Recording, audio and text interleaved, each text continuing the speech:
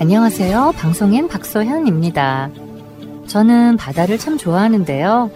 요즘은 가까운 경기 바다에 숨은 매력에 푹 빠져 있어요.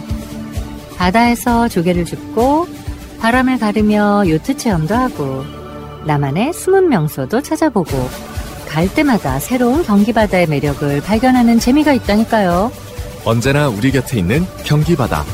경기도 화성, 안산, 평택, 시흥, 김포에서 그동안 몰랐던 경기 바다를 만나보세요. 참, 깨끗한 경기 바다 지키기도 함께 하실 거죠? 이 캠페인은 경기도와 경기관광공사가 함께합니다.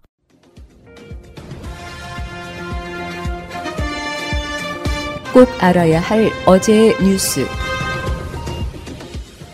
경찰이 사업가한테서 금품을 받은 혐의로 현직 부장검사의 사무실을 압수수색했습니다. 경찰이 검찰청사에 있는 검사방을 압수수색한 건 처음 있는 일인데요. 검경 수사권 조정 때문에 가능했다는 분석이 나옵니다. 지난 23일 서울경찰청 수사팀이 서울 남부지검에 들이닥쳤습니다. 청사별관 A부장검사 집무실로 찾아가 A부장검사의 업무 관련 자료와 휴대전화 등을 압수수색했습니다. 경찰은 한 수산업자의 사기와 횡령 혐의를 수사하다가 이 사업가가 A부장검사에게 금품을 제공한 정황을 포착했습니다. 경찰은 A부장검사가 청탁금지법, 이른바 김영란법을 위반했다고 보고 있습니다. 즉, 한 번에 100만 원 또는 1년에 300만 원 넘는 금품이나 편의를 제공받았다는 겁니다. 다만 경찰 관계자는 구체적으로 무엇을 받았는지는 확인해야 하는 상황이라고 밝혔습니다. A부장검사는 서울 남부지검에 부임하기 직전 경북지역검찰청에 근무하며 이 수산업자와 가까워진 걸로 파악됐습니다. 경찰이 현직 검사의 검찰청 집무실을 압수수색한 건 이번이 처음입니다. 올해부터 검경 수사권이 조정되면서 달라진 검경 관계가 반영됐다는 분석입니다. 이번 사건의 경우 검찰은 한 차례 보완 수사 지시 이후 곧바로 압수수색이 필요하다고 인정했습니다. A부장검사는 압수수색 이틀 뒤 이뤄진 검찰 인사에서 지방검찰청으로 전보되면서 부장에서 부부장으로 강등 조치됐습니다. 법무부 역시 해당 검사가 수사를 지휘하는 부장검사 역할을 하기가 부적절하다고 판단한 겁니다. A부장검사는 수차례의 전화와 문자 메시지에 아무런 답을 하지 않았습니다. 경찰은 이 수산업자가 경북 같은 지역의 경찰서장급인 B총경과도 친분이 있다는 진술을 확보하고 B총경도 청탁금지법을 위반한 건 아닌지 조사하고 있습니다. MBC 뉴스 손하늘입니다. 검찰 중간 간부 인사에서 한직으로 꼽히는 고검으로 발령받은 검사들이 잇따라 사의를 표명했습니다. 서울중앙지검에서 청와대 기획사정 의혹 사건 등을 지휘한 나병훈 서울중앙지검 1차장 검사는 오늘 검찰 대부망 2프로스에 검찰을 떠나 새로운 길을 갈 때가 된 것 같다고 밝혔습니다. 나 차장 검사는 이번 인사에서 서울 고검으로 발령났습니다.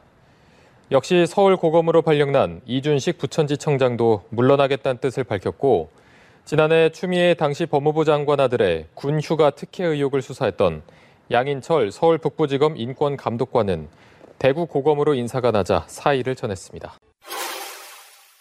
코로나19 7월 백신 접종 세부 계획이 이번 주에 발표됩니다. 코로나19 예방접종 대응 추진단은 다음 달 1일 7월 우선 접종 대상 인원과 대상군별 백신 종류, 구체적인 예약 및 접종 일정을 발표할 예정이라고 밝혔습니다. 앞서 발표된 3분기 접종 계획에 따르면 수학능력 시험을 준비하는 고교 3학년 등이 7월 셋째 주부터 접종을 시작할 예정입니다. 문재인 대통령은 올해 하반기는 위기 극복을 최우선 목표로 정부의 역량을 총동원하겠다고 밝혔습니다. 문 대통령은 오늘 청와대에서 주재한 확대경제장관회의에서 하반기 우리는 11년 만에 4% 이상의 성장률을 달성하고 지난해 고용 감소폭을 뛰어넘는 일자리 반등을 이뤄낼 것이라며 이같이 말했습니다. 문 대통령은 특히 30조 원 이상으로 예상되는 초과 세수를 어려운 국민의 삶을 뒷받침하는 데 활용해야 한다며 2차 추경과 전방위적인 내수 보강 대책을 신속히 추진해달라고 지시했습니다. 3.2%에서 4.2%로 정부의 올해 경제성장률 전망치가 6달 만에 이렇게 1%포인트나 높아졌습니다. 수출 때문입니다. 올해 수출액이 1년 전보다 18.5% 늘어서 2018년 기록을 뛰어넘는 역대 최고를 달성할 거라고 본 겁니다. 다만 민간 소비는 전망치가 3.1%에서 2.8%로 이렇게 오히려 뒷걸음쳤습니다. 이 내수가 나아지는 속도가 느리고 특히 취약계층은 눈에 띄는 회복이 어려울 거라고 정부는 우려하고 있습니다. 그래서 카드 추가 사용액을 돌려주고 소비 쿠폰을 추가로 만드는 식으로 소비를 조금이라도 늘려보기로 했습니다. 카드 추가 사용액의 일부를 현금으로 돌려주는 제도는 소득을 따지지 않고 모든 국민을 대상으로 합니다.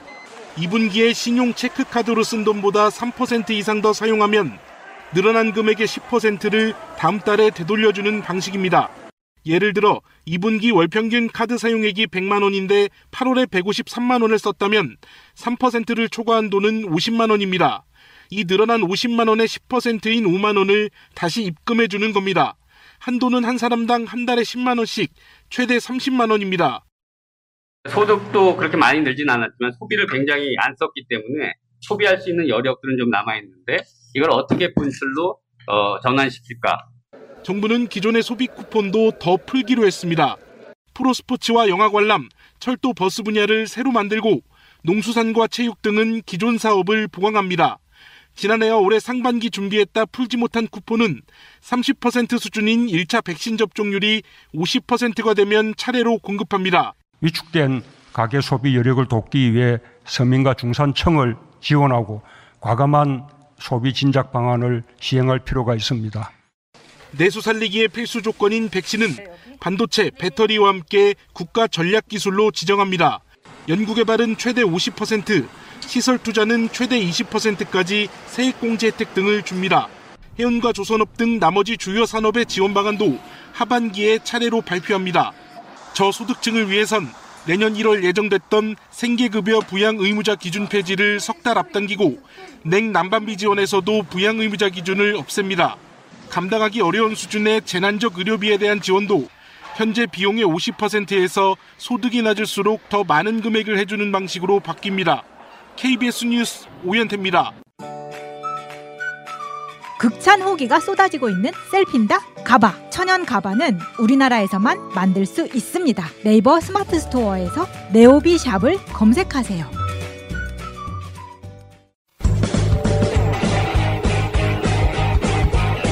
제도로서의 민주주의가 흔들리고 구타는 일은 이제 없습니다. 민주주의가 밥이고 밥이 민주주의가 되어야 합니다. 늘 기호 1번만 할 정당이 있습니다. 2016년부터 시작된 기호 1번은 2030년, 2040년, 2050년에도 계속될 것입니다. 1번 민주당의 연속 집권을 위한 연구 공부방송, 1번 민주당의 연속 집권을 위한 서동요 방송, 정치 1번가 56회 방송 시작하겠습니다. 제 편엔 박진영 전 민주당 상근 부대변인 김포 제2YP 나와 있습니다. 네, 안녕하세요. 박진영입니다. 야, 이제 진보의 농객 이 다섯 손가락 안에 들어요, 이제. 아, 그렇습니까? 그중에 두 사람이 새날 출신이야. 아유. 최민희, 박진영. 아, 제가 그 정도 급이 아니죠. 네. 자, 다음에 남영희 인천 동구 미추 얼굴 지역위원장 나와 있습니다. 안녕하세요. 요즘 그 보도 채널 자주 나가시대요. 뭐 그냥 이쪽에서는 말뚝, 저쪽에서는 막 바뀌어, 막 뭐 이런 느낌. 아니 어쨌건 간에. 야, 근데 독보적이더라고 하죠. 마음에 안 드시는 거구나. 아니요, 마음에 들어요. 잘못했습니다, 여러분. 채널 나가는 사람들이 그런 채널에 나가는 거 보면 되게 반가워서 보게 돼, 계속해서. 연합 보셨군요? 예, 연합. T조는 안 보시잖아요. 예? TV조선은 안 보시잖아요. 그런 채널도 있어요? 자, 알겠습니다. 자, 그리고 오늘의 게스트는 이광재 더불어민주당 의원, 전 강원도지사 나오셨습니다. 네, 안녕하세요. 네, 반갑습니다. 저번에 한번 나오셨고요. 네. 그때는 상당히 악플이 많이 달렸는데 네. 시간이 지나서 그 분위기가 좀 바뀌었길 바라고 제가 지난주 방송 끝날 때쯤에 그런 말씀 드렸어요. 지금은 민주당 대선 경선은 축제가 돼야 된다. 누구를 배척하기보다는 장점 들어주려고 노력하자. 오해하는 부분이 있으면 들어주자. 안 찍더라도 내가 이 사람들의 장점만을 모아서 민주당 경선 축제로 치르자. 그런 의미에서 제가 오늘 이광재 의원의 어떤 결단에 대해서도 한번 평가를 해보려고 하는데 어찌됐건 요즘 많이 힘드시죠? 힘듭니다. 아주 힘듭니다. 네. 주로 뭐 하세요? 이렇게 대선 경선 하게 되면? 주로 이제 언론 인터뷰가 많고요. 그다음에 지역을 다니는데 그 2%를 벗어나기 참 쉽지 않습니다. 2%요? 네. 2%가 부족한 게 아니고 네. 2%. 제가 이 실에서 그런가 2%를 계속 헤매고 있습니다. 예. 잊지 않으셨죠? 하트를 꼭 눌러주세요. 오늘도 감사합니다. 자, 이광재 의원의 경력을 보면서 한번 이야기 한번 해볼게요. 1965년 강원도 평창군 출생 맞습니까? 그렇습니다. 네. 그래서 17대 18대 국회의원은 태백, 영월, 평창, 정선에서 하셨어요? 네, 강원랜드 있는 데하고 용평 스키장 있는 데죠. 평창 올림픽 했던 곳이잖아요. 맞아요. 이 녀석의 메밀꽃 폴메오르비도 나오죠. 평창, 원주, 뭐 예, 등등 평창, 해가지고. 예, 대화, 제천. 네, 맞습니다. 데, 예. 거기에 이제 장으로 왔다 갔다 하시는 분들이 만드는 이야기가 메밀꽃 필 무렵이고 그 밤에 이제 이동하다 보니까 메밀꽃 밭이 하얗게 보여서 소금을 뿌려놓은 듯하다 이렇게 표현하는. 달빛에 네. 소금을 뿌려놓은 듯. 강원도 내륙 지역에. 네. 평창이 거기서 하셨구나. 그렇습니다. 제가 천변이라고 하늘 천자 변두리 변자 그 옆에 강가에 아주 시골에 태어났죠. 네. 국정상황실장 하실 때 평창 동계올림픽을 최초로 설계하신 분이다. 이렇게 생각하시면 될 것 같아요. 아, 그때 그렇게. 남들은 잘 모르는데. 예. 자기 고향으로. 원래 고향 사랑이 중요하잖아요. 그럼요. 고향 사랑, 나라 지연이 사랑. 얼마나 중요한데. 네, 나라도 사랑하고. 네. 지연 다음에 학연이죠. 아니 그 동계올림픽을 대한민국에 가지고 온 것마다 대단한 거죠. 그러니까요. 아니 이게 대선을 지나치게 이렇게 대립구도를 보면은 그렇지만 저는 기본적으로 우리 진영에도 이광재 같은 훌륭한 후보가 있다로 시작하면요. 이 모든 게 자랑스럽지 뭐. 안 그렇습니까? 그럼요. 그래 다음에 평양하고 서울 올림픽도 그런 치르는 계기가 되잖아요. 평창 올림픽 때문에 결국은 북한하고 대화의 문도 열리잖아요. 맞습니다. 그렇죠. 네. 이 모든 게 다 본인 탓이다. 아, 그건 아니고요. 아니 10초에 한 번씩 아이디어가 나오는 분이세요. 그러니까 네, 그걸 다 만들어. 그 아이디어가 넘쳐서 지금 악플 맞고 있는 거예요. 그런 거죠. 자, 연세대학교 법과대 들어가셨고요. 졸업하자마자 노무현 대통령 보좌관 하신 거예요? 예, 학생운동하다가 제가 전국 학생운동 기관 이제 전국 조기 책임을 맡았었는데 수배를 당해서 그때 부산으로 이제 갔는데 그때 최초로 부산대학교 앞에 서점에서 만난 분이 김정호 현재 국회의원입니다. 아, 그렇게 갖고 그렇게 연결되신 거예요? 네, 수십 년 동안 만나왔죠. 그러니까 내가 만약에 노무현 대통령이라면 가장 측근의 참모는 머리 좋은 사람. 판단이 빠른 사람, 그리고 끝까지 충성할 사람. 요런 그 기준을 갖고, 그러니까 우광재란 말이 그냥 생긴 건 아니잖아요. 오른쪽에 늘 이광재가 있다 이런 의미에서. 자, 다음에 노무현 대통령 비서실 국정상황실장 이게 이제 아마 그 정치권 전면에 가장 두드러지게 나선 바로 그 자리였죠. 그렇죠. 네. 그때가 38살이요. 국정상황실장이 뭐예요? 청와대에 이제 비서실장이 있으면은 전체 국정을 모니터링 해가지고 전 부처 모니터링을 해서 대통령께 보고드리고 하루에 한 두세 개 보고서를 올리죠. 최근에 문재인 대통령한테 윤건영 의원이 했던 그렇습니다. 바로 그 자리죠. 네네. 그 제 후임이 인천시장 박남춘 시장이었고 그 다음에 이호철 전 민정수석이었고요.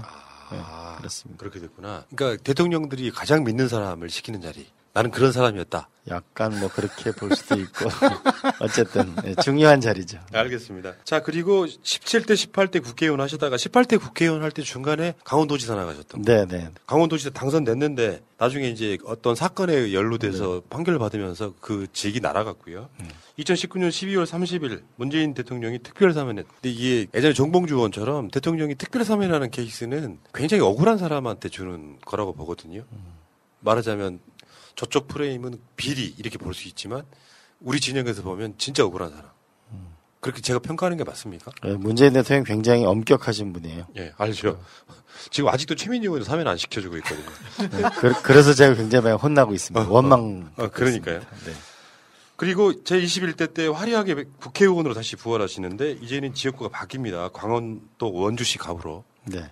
그 원주라고 하는 것이 사실 제가 원주 중학교 고등학교로 전학을 오게 되는데요. 평창에서 그때 전학 왔을 때가 원주가 완전 지학순 주교님을 계시는 천주교 그다음 박경리 선생님이 김지아 선생님 완전 제아의 메카였습니다. 아, 제가 나주 출생인데요. 학교를 광주에서 다녔거든요.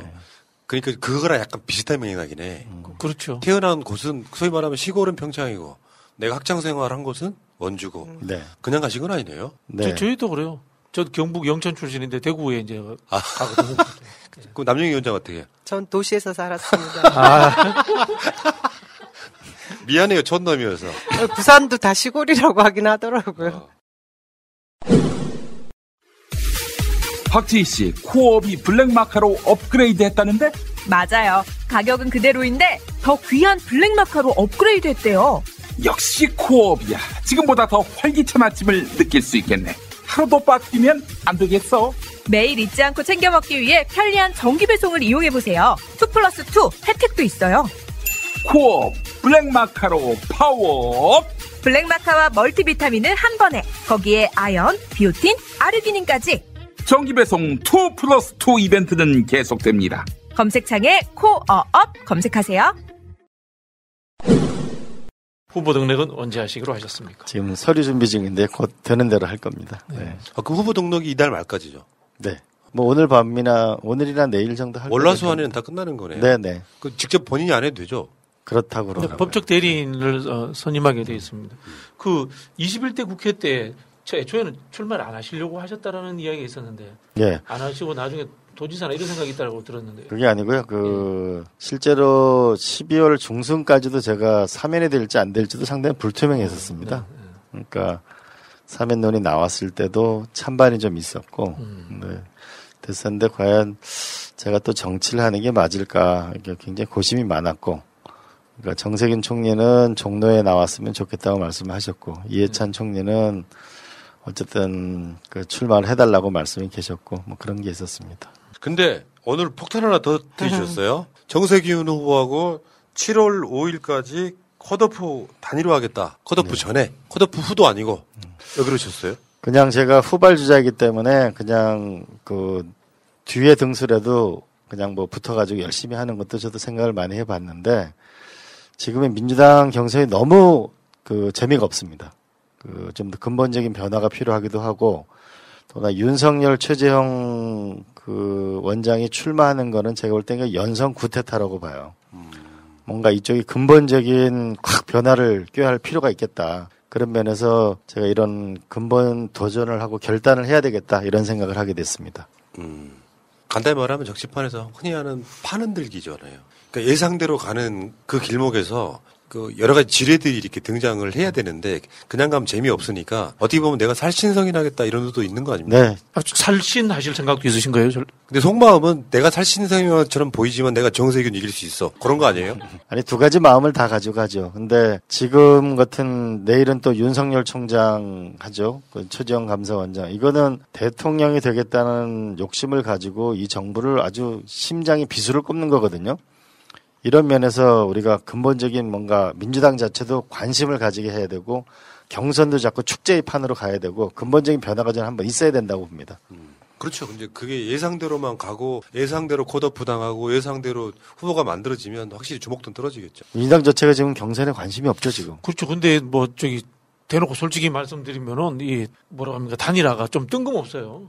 명분도 접점이 뭐예요? 접점이 예를 들자면 최문순 지사하고 강원도 단일화다 이럴 수도 있고 그럴 수 있겠는데. 정세균 총리 같은 경우에는 우리 노무현 대통령 시절에 올해부터 만난 지 한 30년 됐고요.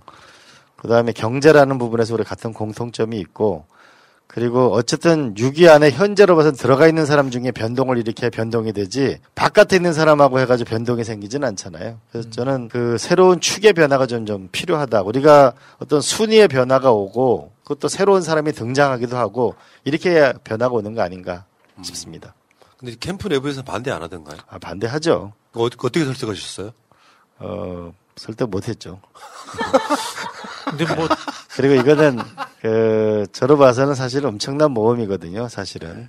근데 그냥 이렇게 밋밋하게 민주당 경선이 가서는 주목도 없이 가겠다. 그래서 근본적인 좀 전환을 한번 깨워야 되겠다. 결단이 필요하다 이렇게 생각했습니다.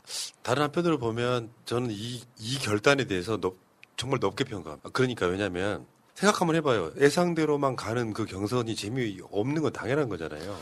근데 저는 한편으로 보면은 언론에서는 반 이재명 이렇게 나왔는데 그건 아니신 거잖아요. 기본적으로 저는 뭘 반대하는 걸로 해가지고 기본적으로 안 되겠다. 제 목표는 목표예요. 이광재 대 이재명 이 50대에 아주 첨예한 경선이 있으면 좋겠다. 왜 그러냐면 저는 좀 일자리나 성장을 강조하고 우리 이재명 지사 같은 경우에 기본소득을 강조하고 저 같은 경우에 중산층이나 이 기업 같은 걸 강조한다면은 우리 이재명 지사 같은 또 전통적인 지지층이 강하고 이런 면에서 저는 상호 보완적인 측면도 굉장히 많이 있다. 그래야 우리가 각자 좀 지지층을 결집시키고 새로운 플러스 알파를 가져오는 거 아닌가 이렇게 봅니다. 같은 맥락에서 이제 말씀드리면 지금 뭐 국민의힘에서 이준석 돌풍 때문에 지금 정치권의 그 세대 교체 바람이 엄청나게 강하잖아요. 저는 이 민주당의 경선이 좀 흥행을 하기 위해서는 이낙연 전 총리님이나 우리 정세균 전 총리님이 결단을 내려주시면 참 좋겠다 이런 생각은 많이 했습니다. 두 분이 나오지 마라. 아, 뭐 그건 뭐 그거 그런 건 아니지만 나오지 마라. 어떤 모습이든 뭐 좋은 지금 새로운 주자로 보이는 분들 많이 있으니까 그런 분들한테 힘을 좀 실어주는 역할을 해주시면 좋겠다는 생각은 하고 있었거든요. 근데 이게 지금 우리 이광재 의원께서 경선 그 컷오프 전에 이 날짜를 7월 5일로 잡은 거에 대해서는 사실 이게 많은 국민들이 납득이 될지에 대한 고민을 저도 하고 있습니다. 그래서 그 부분을 단일화를 어떤 식으로 할지에 대한 궁금증이 굉장히 큰 것 같아요. 그리고 정세균 전 총리께서 이광재로 밀어주기로 혹시 약속한 것인가 이런 질문들을 굉장히 많이 하고 있거든요. 그거에 대한 그 단일화 과정은 어떻게 하실 건지 혹시 구상하고 계신 거 있으세요? 그건 결국 이제 경선이라는 절차를 피할 수 없을 거고 경쟁이라는 절차는 피할 수 없을 거라고 보고요. 저는 또 제가 이긴다고 보고 근데 결국 세대 교체가 필요한데 선배님 그만하시고 저를 도와주세요. 사실 이렇게 될 수는 없잖아요. 그렇죠. 그러니까 선배 세대하고 저희하고 결국 이러한 일정한 경쟁을 통해서 흔쾌하게 신뢰 기반이 있어야 결국은 우리가 변화를 꾀할 수 있는 거 아니냐. 그렇지 않고 선배님도 내가 이번에 마지막인데 후배 양보해줘. 참 이렇게 하기도 쉽지 않은 거잖아요. 그러니까 결국은 상호 신뢰를 갖고 있는 부분에서 제가 정세균 총리에 제가 만에 하나라도 제가 지더라도 제가 정말 발벗고 나서서 운동을 할 수 있는 또한 그 정세균 총리로 봐서라도 내가 이 정도의 후배라면 내가 경선에서 지더라도 한번 밀어서 변화를 꾀해봐야 되겠구나. 좀 그런 좀 아름다운 결단이 있다. 이렇게 좀 봐주십시오. 이거는 두 가지로 볼 수 있을 것 같아요. 하나는 일반인들이 보면 굉장히 뜬금없는 단일화예요. 뭐 어떤 접점이 있다고는 해도 지지율들이 별로 많이 안 나오는 후보들이 단일화에서 어떤 시너지가 있을까 하는 그 뜬금없음과 그러니까 그 관점에서 보면 뜬금없고 또 다른 한편에서 보면 이게 남들이 알아주건 안 알아주건 흥행의 관점에서 민주당 경선의 흥행의 관점에서는 이렇게라도 내가 뭔가 이렇게 한번 질러야겠다라고 하는 그런 결단이라고 일단 보기 때문에 저는 개인적으로 저번에 정세균 전 총리도 인터뷰를 했지만 이낙연 후보든 또 설사 박용진이라고 할지라도 제가 봤을 때는 인터뷰를 서로 하면서 분위기를 우리끼리라도 에너지를 끌어올리는 게 맞다고 생각해요. 새날 차원에서 예를 들면 박용진 캠프나 이낙연 캠프에서 인터뷰를 한번 합시다 하면 저는 받아줄 겁니다. 문제는 내가 지지하는 어떤 사람이 대통령이 되는 건 두 번째 문제라고 생각해요. 다시 말씀드리지만. 정권 연장하는 게 지상 최대의 목표가 돼야 돼서 그런 면에서 나름의 어떤 이런 결단들에 대해서 나쁘게만 보지 마시고 좋게 봐주셨으면 좋겠다라고 이광재 의원 대신에 제가 말씀드립니다. 제가 나쁘게 봤나요? 아니, 훈아님이 제가 볼 때 정말 민주당을 가장 사랑하시는 분 같아요. 네. 정말 이게 그 민주당 경선이 저는 흥행에 성공을 해야 된다고 보고요. 그거 자체가 대선 승리에 하는 가장 강력한 길이고 또 한편 이렇게 보실 수도 있습니다. 저도 어차피 그 컷오프 안에 현재 여론조사는 들어가 있는 거죠. 근데 정세균 총리나 저하고 이런 결단을 통해서 새로운 관심을 모으고 또 한 사람이 만약에 떨어지게 된다면 또 다른 한 사람이 들어가서 새로운 목소리를 또 낼 수 있잖아요. 예. 자, 알겠습니다. 자, 그러면 그 경선 룰에 대한 제안 같은 거 이렇게 지금 받고 있더라고요. 캠프에서 나한테 물어봐요. 어떤 그 흥행의 요소랄까 이런 거를 몇 가지 좀 알려드리긴 했어요. 그 여러 가지 아이디어를 취합하고 있는데 경선 룰에 대해서 무슨 제안 같은 거 하신 적 있으십니까? 민주당 경선 룰이요? 네. 저는 부산시장 선거가 좀 많은 함의점을 갖고 있던데요. 7명의 후보였는데 1대1로 토론을 시킨 거예요. 그러다 보니까 처음에는 이현주인가요? 그분이 압도적 여론조사 1등 했다가 1대1로 끝나고 나면은 이제 결과만 나오는 겁니다. 그래서 1대0 이렇게 되니까 3대0 되고 나서 완전히 순위가 바뀌었거든요. 전 그런 방식도 필요하고 또 하나는 국회의원들을 일종의 뭐 민주주의 4.0이다, 더 미래다, 뭐 이런 데서 초청을 해가지고 한 1시간 반 정도 살 6명이 들어가가지고 1시간 동안 토론한다는 게 변별력이 너무 없잖아요. 그러면은 한 후보자를 놓고 국회의원 한 몇십 명 정도가 1시간 반이나 2시간 집중 토론을 해보면은 전 상당 부분 국정 운영의 능력이나 그러네요. 이런 거 좀 볼 수 있을 거라고 봅니다. 우리가 너무 이 정치를 좀 더 재밌으면서도 진지하게 할 필요가 있는 거 아닌가. 진짜 아이디어 많으시네요. 지금 국민의힘도 대변인 뽑는데 여론의 주목도 엄청 높이고 있잖아요. 그런 측면에 분명히 국민의힘 대변인 경선이 우리 대통령 후보 경선보다 인기가 있어요. 물론 언론이 더 받아주는 측면도 있지만 아무튼 주목도 높이는 건 중요합니다. 하여튼 뭐 저는 뭐 사실 이 단일화 부분이 상당히 좀 걱정이 되는 측면이에요. 정세균 후보님으로 단일화되면 더 재미없어질 것 같은데 솔직히 말씀드려가지고. 그래서 제가 오늘 여기 나왔잖아요. 알겠습니다. 네. 자, 직설적인 질문이요. 왜 대통령이 되려고 하십니까? 하나는 저는 뉴딜 본부장이잖아요.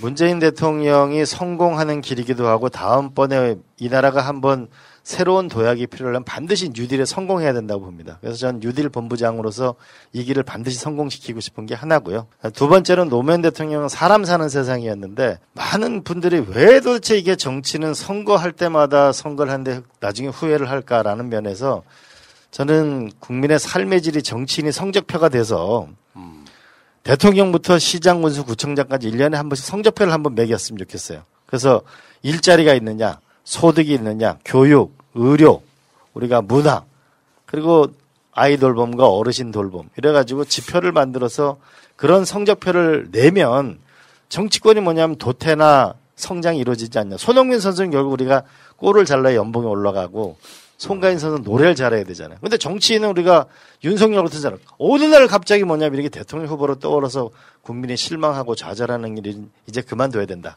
이런 생각이 들죠. 저는 이광재 의원이 무슨 말 하는지 알아요. 제가 다른 방식으로 압축을 시키면 이제 진보도 유능해야 된다. 그런 캐치프레이즈가 있는 거잖아요. 감사합니다. 네. 해석을 더 잘해 주시네요. 아니 제가 봤을 때 저번에 이따가 그런 얘기 나오겠습니다만 삼성, 여시제 이런 것들이 저는 그때 인터뷰할 때도 알고 있었어요. 왜 그런 의도를 갖고 말을 하는지를. 근데 거기에 이제 제가 이따가 비판을 좀 해드릴게요. 그게 중요한 게 아닌 부분도 있거든요. 민주시민이 가져야 될 어떤 여러 가지 능력 중에. 근데 분명히 일관돼요. 그 메시지 하나는. 우리도 이제 유능해져야 된다. 투쟁투쟁으로만 가면 안 된다. 이 관점이신 거잖아요. 그렇죠. 노무현 대통령 오랜 배웠던 게 결국 실용 진보인데요. 그러니까 우리가 진보의 길을 확실히 가더라도, 그러니까 예를 들어서 윤영관 장관이 좀 진보적이면은 반기문 외교보좌관을 쓰고, 이정호 실장이 정책실장으로 진보적이면은 김진표 부총리를 쓰고, 그래서 항상 진보 보수를 양쪽에 두고 실용적 판단을 내야 나라가 앞으로 간다. 이런 거에 제가 노 대통령한테 오랫동안 훈련된. 알겠습니다. 그러면 말로만 대선 후보가 아니라 최소한 나는 이재명 지사의 기본소득 같은 거를 이겨낼 만한 공약이 있다 없다? 있다. 그중에 한두 가지만 소개해 주세요. 하나는 결국 남북한 FTA 2국가 1시장이라는 남북한 FTA를 해가지고 문재인 대통령이 평화의 문을 열었다면은 저는 이제 새로운 시장이라는 새로운 남북관계를 하나 분명히 열겠다는 게 하나 있고요. 두 번째는 저도 언론에 엄청 당했잖아요. 이번에 조국 교수와 그 딸 보면서 절망하는 우리 국민들이 있는데, 언론개혁 부분에서 저는 제가 준비하는 법이 있는데, 명예훼손과 가짜뉴스에 대해서는 저는 분명한 징벌적 손해배상보다 훨씬 더 분명하고 이해하기 쉽고 우리가 이 사회를 고쳐나가는 부분을 분명하게 하고 싶습니다. 그게 뭐예요? 아직 공개하면 안 되는 겁니까? 근데 확실한 파괴력이 있는 거예요? 그럼요. 제가 동료 국회의원들하고 상의했는데, 이 징벌적 손해배상이라는 말을 무섭게 해놓고 실제로 내용은 징벌적 손해배상이 아닌 거하고는 근본적으로 달리해야 된다. 이번에 1,000억 소송이 붙었잖아요. 예. 조국 장관처럼 과거에 우리 서양에서는 결투를 했잖아요. 명예훼손을 하게 결투를 되면. 했죠. 예. 그러니까 사람을 죽이니까 이제 사람을 죽일 수가 없으니까 명예훼손에 대해서 엄청난 징벌적 손해배상을 했는데, 우리 같은 경우는 말로는 명예훼손에 대해서 법률을 정해놨지만 실제로 굉장히 적습니다. 이걸 좀 실질적으로 가짜뉴스를 없애고 확실한 배상을 할 수 있는 길이죠. 근데 그걸로는 대선 아젠다 하기엔 좀 약하지 않습니까? 이광재 의원님이 가장 잘 하실 수 있는 부분이 저는 재정개혁이라고 생각하거든요. 재정혁신, 관료. 그런 얘기 해주셔야지. 지금 이제 제가 인상을 많이 쓰고 있어서 당황하신 것 같은데요. 왜 말씀을 안 하시는지 모르겠습니다. 아니, 지금 이제 전 재정개혁 말씀에 감사합니다. 이번에 전국민 재난지원금을 저는 반드시 해야 된다고 보는데, 이 기재부 때문에 못 하잖아요. 이 정말 기재부의 나라냐. 근데 이걸 한번 근본적인 재정 개혁을 했는데 우리가 81년, 82년도 했던 40년 전에 걸 지금도 쓰고 있거든요. 그러다 보니까 우리가 5년 동안 저출생 고령화 예산을 200조를 썼는데 지금 0.8명밖에 안 태어나거든요. 지금 농촌 예산은 20조를 쓰는데 농민들은 점점 연세 드신 분이 많아지고 농가 부채는 늘어나고 이런 문제에 대해서는 재정 개혁을 확실하게 해야 되겠다. 그래서 기재부의 나라가 아니고 이제 국민들이 원하는 곳에 돈을 쓸 수 있는 나라를 확실하게 해야 되겠다. 재정 개혁과 정부 개혁이죠. 그런 이야기를요. 옛날부터 하셨을 거 아니에요. 그렇죠. 옛날부터 하셨죠. 근데 일찍부터 했죠. 근데 사람들이 모르는 이유가 뭔지 아세요? 경선 연기론만 기억하는 거예요. 이게 내가 생각하는 정치인들이 조금 이렇게 좀 아쉬운 부분이 그런 거예요. 이런 아젠다를 혼자 계속 그 부분에 띄우시네요. 대해서는 제가 남영희 우리 대변인한테 많이 혼났죠. 아니 이게 단기적으로는 그런 그 분석도 맞고요. 중장기적으로 보면은 정치인이 무식해서 그래요. 정치인들이 무식해서 재정개혁을 국민들에게 쉽게 풀어내지 못해서 그래요. 저도 이야기를 늘 하는 사람인데, 우리 민주주의 원칙에서 그 이야기를 하잖아요. 그 세금 있는 과세 대표 없는 것에 과세 없다라는 이야기가 유명한 이야기입니다. 이게 뭐냐면 프랑스 혁명도 그렇고 모든 세금 문제라서 민주주의가 발달을 하는데, 그럼 그 이야기는 뭐냐면은 국회에서 예산 편성권을 갖고 와야 되는 게 민주주의 기본 원칙인데, 우리나라에서 우리나라 국민들한테 국회의원들한테 예산 편성권 주자 그러면 우리나라 국민들이 뭐라고 생각하겠어요? 적어도 저 동네에 뭐 이상한 쪽지 예산 챙기려고 한다 이렇게 불신해 버리거든요. 이게 뭐냐면요, 정당 정치와 그다음에 정치 엘리트 양성이 안 된 상황에서 국회에다가 권한을 주자 하면 국민들이 더 싫어합니다. 이게 결국은 뭐냐면은 정치 후진성이 재정개혁을 못 만들게 하는 우리 국민들의 의식 구조를 만들어 버리는 거예요. 그래서 그 문제 지점에서 이광재 의원님이 이제 수정을 하겠다는 말씀이시잖아요. 그 타이틀을 예를 들어서 안 된다니까. 왜 안 되는 게 하면은 왜 안 돼? 정당 혁신이 안 되고는 이거 국민들이 동의해 주지 이 말도 맞는데요. 우리가 지금 보면은 국회 전문위원이나 그 시도의회 전문위원이 전부 공무원이거든요. 우리 유럽 같은 경우에는 정당에서 여당이 6, 그렇죠. 예. 야당이 4 이렇게 차지해 나가거든요. 그게 함께 이루어져야만 정당과 국민이 선택한 정부가 힘을 갖는 정부가 됩니다.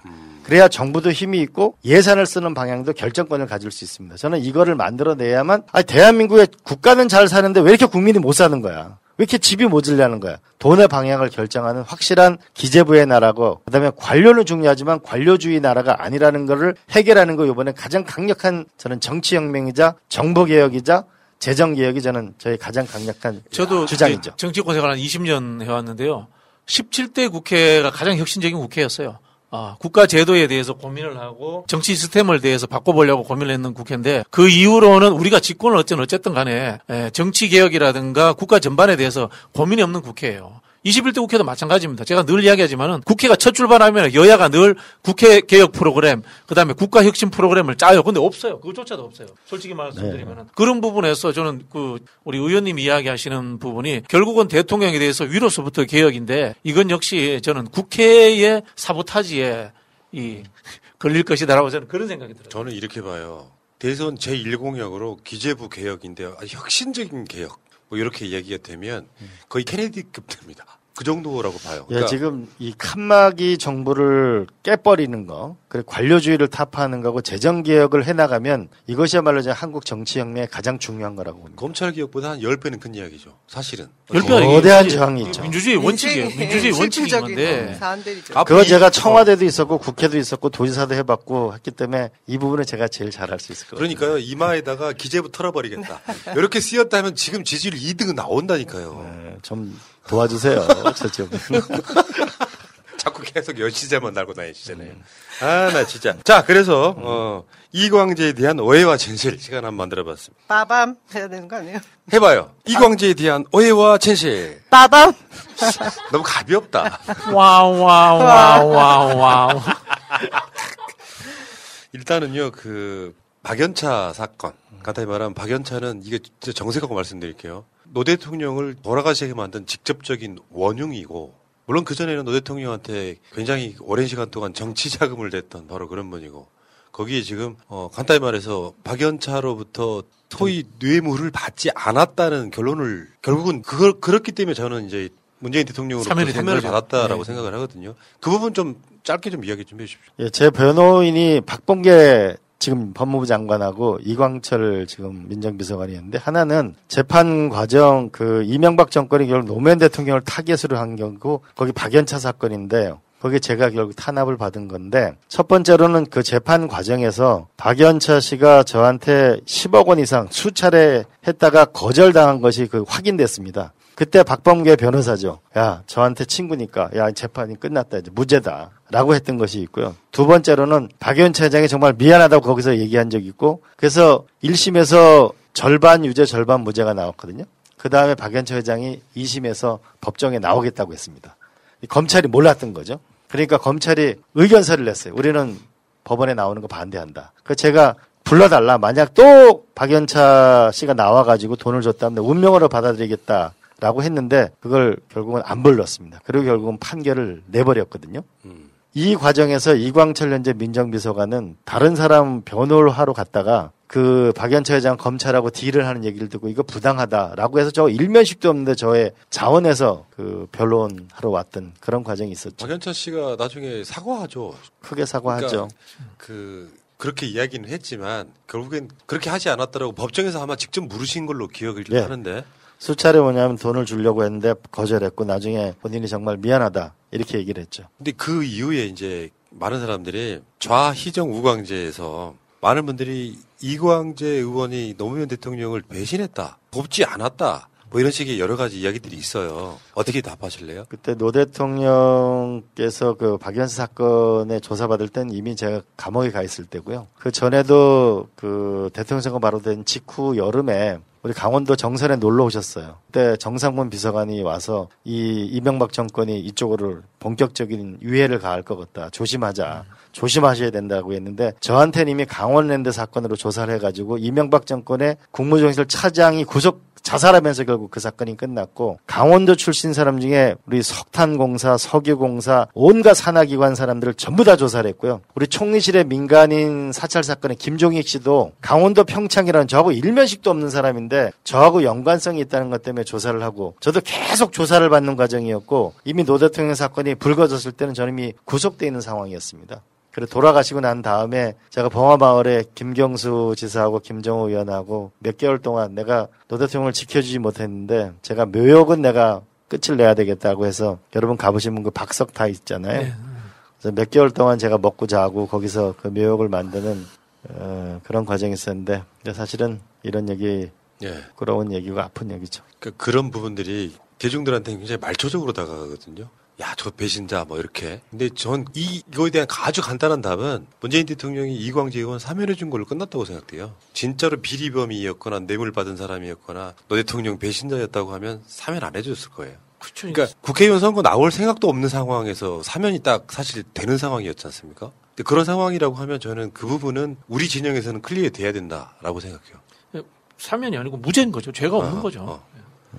정치적으로도 완전히 사면을 시켜준 부분은 우리가 알고 있는 것들 중에 상당수는 오해일 거다라고 저도 미루 짐작을 해봅니다. 제가 굉장히 그동안 안타까웠던 게 우리 진영 내 지지자, 많은 지지자분들이 그 이광재 의원의 직접적인 입을 통해서 이런 얘기를 듣지 못하니까 막연한 그 프레임에만 늘 갇혀 있더라고요. 그래서 좀 진작 이런 말씀을 좀 해주셨으면 좋겠다라고 제가 이제 건의도 드리고 했거든요. 저한테는 이제 대학원 때 교수님이시거든요. 그래서 그랬는데 진실은 언젠가는 밝혀질 것이고 그것은 뭐 시간이 필요한 것이다라고 생각하시고 직접적으로 말씀하시는 걸 굉장히 꺼려하시더라고요. 저는 이제 그런 모습을 보면서 정말 이렇게 우리 정치인들이 그렇잖아요. 어떤 표를 원하거나 대중에게 어필을 할 때 굉장히 직접적인 단어들도 많이 사용하고 뭐 이런데 다른 분이시다. 저는 그 생각의 사고의 깊이가 정말 좀 다르신 분이다. 그런 생각을 많이 했어요. 그래서 지금에라도 이런 우리 최근에 이제 처음 그런 말씀을 하시고 나서 제 주변에서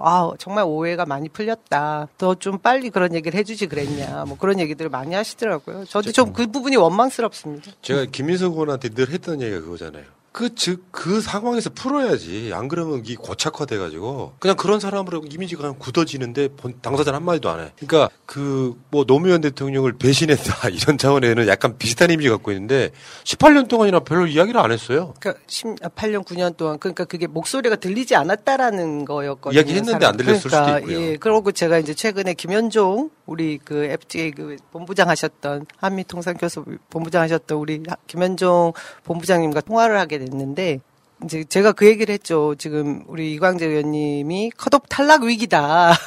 어떻게 좀 같이 좀 도와주시지 않겠냐 뭐 이런 말씀을 드렸더니 그 얘기를 하시더라고요. 도대체 그 이유가 뭐냐. 그 근본적인 이유가 자기는 너무 궁금하대요. 그 어떻게 이광재라는 사람이 컷오프 탈락 위기에 이를 수가 있냐. 자기는 이해가 안 된다. 뭐 그런 말씀하시면서 제가 그 제일 큰 원인은 삼성 장학생이고 그다음에 뭐 여러 가지들이 있다. 그런 걸 말씀드렸더니 내가 그 검은 머리 외국인으로 산 게 10년이다. 그 오해를 푸는데 10년이 넘게 걸렸는데 야 진짜 큰일 났구나. 걱정이다. 이런 말씀을 하시더라고요. 제가 이제 너무 왜 얘기를 안 했냐면은 그 재판 과정에 저는 그 노무현 대통령이 어쨌든 돌아가셨잖아요. 제가 뭐 지켜드리지 못했는데 제가 그런 얘기를 어디 나가서 얘기하는 것 자체가 죄송스러운 일이고. 근데 제가 분명한 거는 노 대통령이 서거하시고 난 다음에 내가 이명박 정권에 대해서 반드시 나가서 내가 심판한다. 라고 결심을 했기 때문에 그때 마이너스 23%의 지지도가 있음에도 불구하고 제가 강원도지사 나가서 40년 만에 이긴 거거든요. 결국 그 선거에서 이기면서 결국 이명박 정권이 내리막길을 가는 거거든요. 그리고 또 저를 또 잡아뜨리기 위해서 엄경이라는 사람을 또 내고 저를 대법원 재판을 계속 하라고 얘기하고 제가 최문수자 나왔을 때 우리 아내는 정말 울면서 다녔고 저는 나가서 연설을 하면은 무조건 저는 또 법 위반이 되는 겁니다. 그래서 혼자 강원도 시내에 있는 5일장을 정말 수도 없이 아무 말도 못하고 그냥 무조건 걷기만 했던 결국 또 최문수자를 당선시켰던 거죠. 저는 노 대통령이 돌아가시고 이런 아픈 기억이 있고 저는 가장 핵심적인 참모였잖아요. 그래서 제가 무엇을 자꾸 얘기한다는 것은 제가 죄송스러운 거죠. 다만 제가 할 때는 분명한 선거에 나서 이겨주는 거고 전 그런 것이 정치인의 길이다 이렇게 봤던 거죠. 말씀 나온 김에 질문제는 없지만 이런 질문 하나 드려도 될지 모르겠는데 무조건 할게요. 그렇게 확 뭔가 벗겨내야 되는 상황이 있는데 긴장하시는 거 봐. 만약에 대선에서 결과가 안 좋게 나올 수도 있고 그런 가능성이 솔직히 높지 않습니까?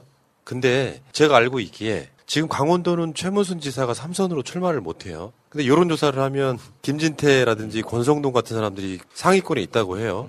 그러시면 한 2년밖에 못했던 자리잖아요. 강원도지사.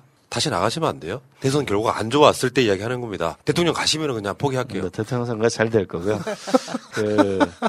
이미 한번 했잖아요. 네. 한번 했고 지난번에 출마했을 때도 제가 국회의원직을 사퇴하고 또 출마했었기 때문에 보궐선거를 또 내는 거는 그건 바람직하지 않고 그리고 제가 이번 선거에 잘 되면요 그냥 강원도지사 되는 겁니다.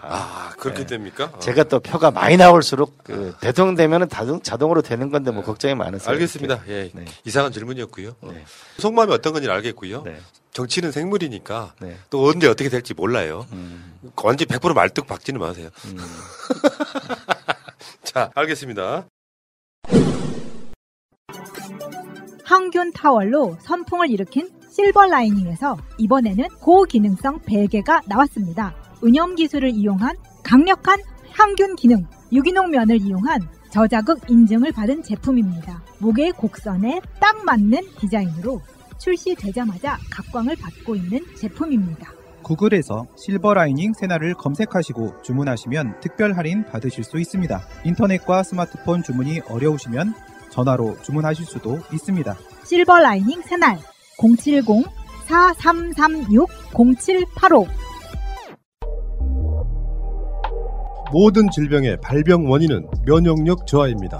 식약처로부터 첨단 바이오 의약품 제조 허가를 얻은 면역세포 치료제 연구회사 노보셀 바이오 면역세포 연구팀이 3년간의 연구 끝에 개발한 NK 플러스 면역 증강에 도움을 주는 NK 플러스. NK 플러스는 면역력 증진에 도움이 되는 비타민 B1, B2, B6 등 멀티비타민과 아연, 마그네슘, 망간, 판토텐산, 나이아신, 보조 첨가제로 브라질산 타이보 고농축 추출물을 가장 이상적으로 배합한 기능성 식품입니다. 전 세계 수출을 목적으로 개발된 제품입니다. 최강의 면역력 NK 플러스. 하루 2알 온 가족이 함께 복용하세요. 검색창에 NK 플러스를 검색하세요. NK 타이보 관계회사 첨단 바이오 의약품 제조사 노보셀 바이오. 자, 두 번째 질문. 이광재에 대한 오해와 진실. 두 번째. 빠밤. 와우. 여시제 얘기 물어볼게요. 사실 여시제의 질문은 지난 방송 나오셔서 때도 했는데 그때 방송을 이제 안 보신 분들이 이제 이미지만 갖고 계속 상대방을 이렇게 타격하거나 공격할 때가 있어서 한 번 더 제가 한번 여쭤보려고 해요. 여시제라고 하는 게 여시제가 뭐야? 두 사람들이 할지 모르겠는데 그냥 싱크탱크입니다.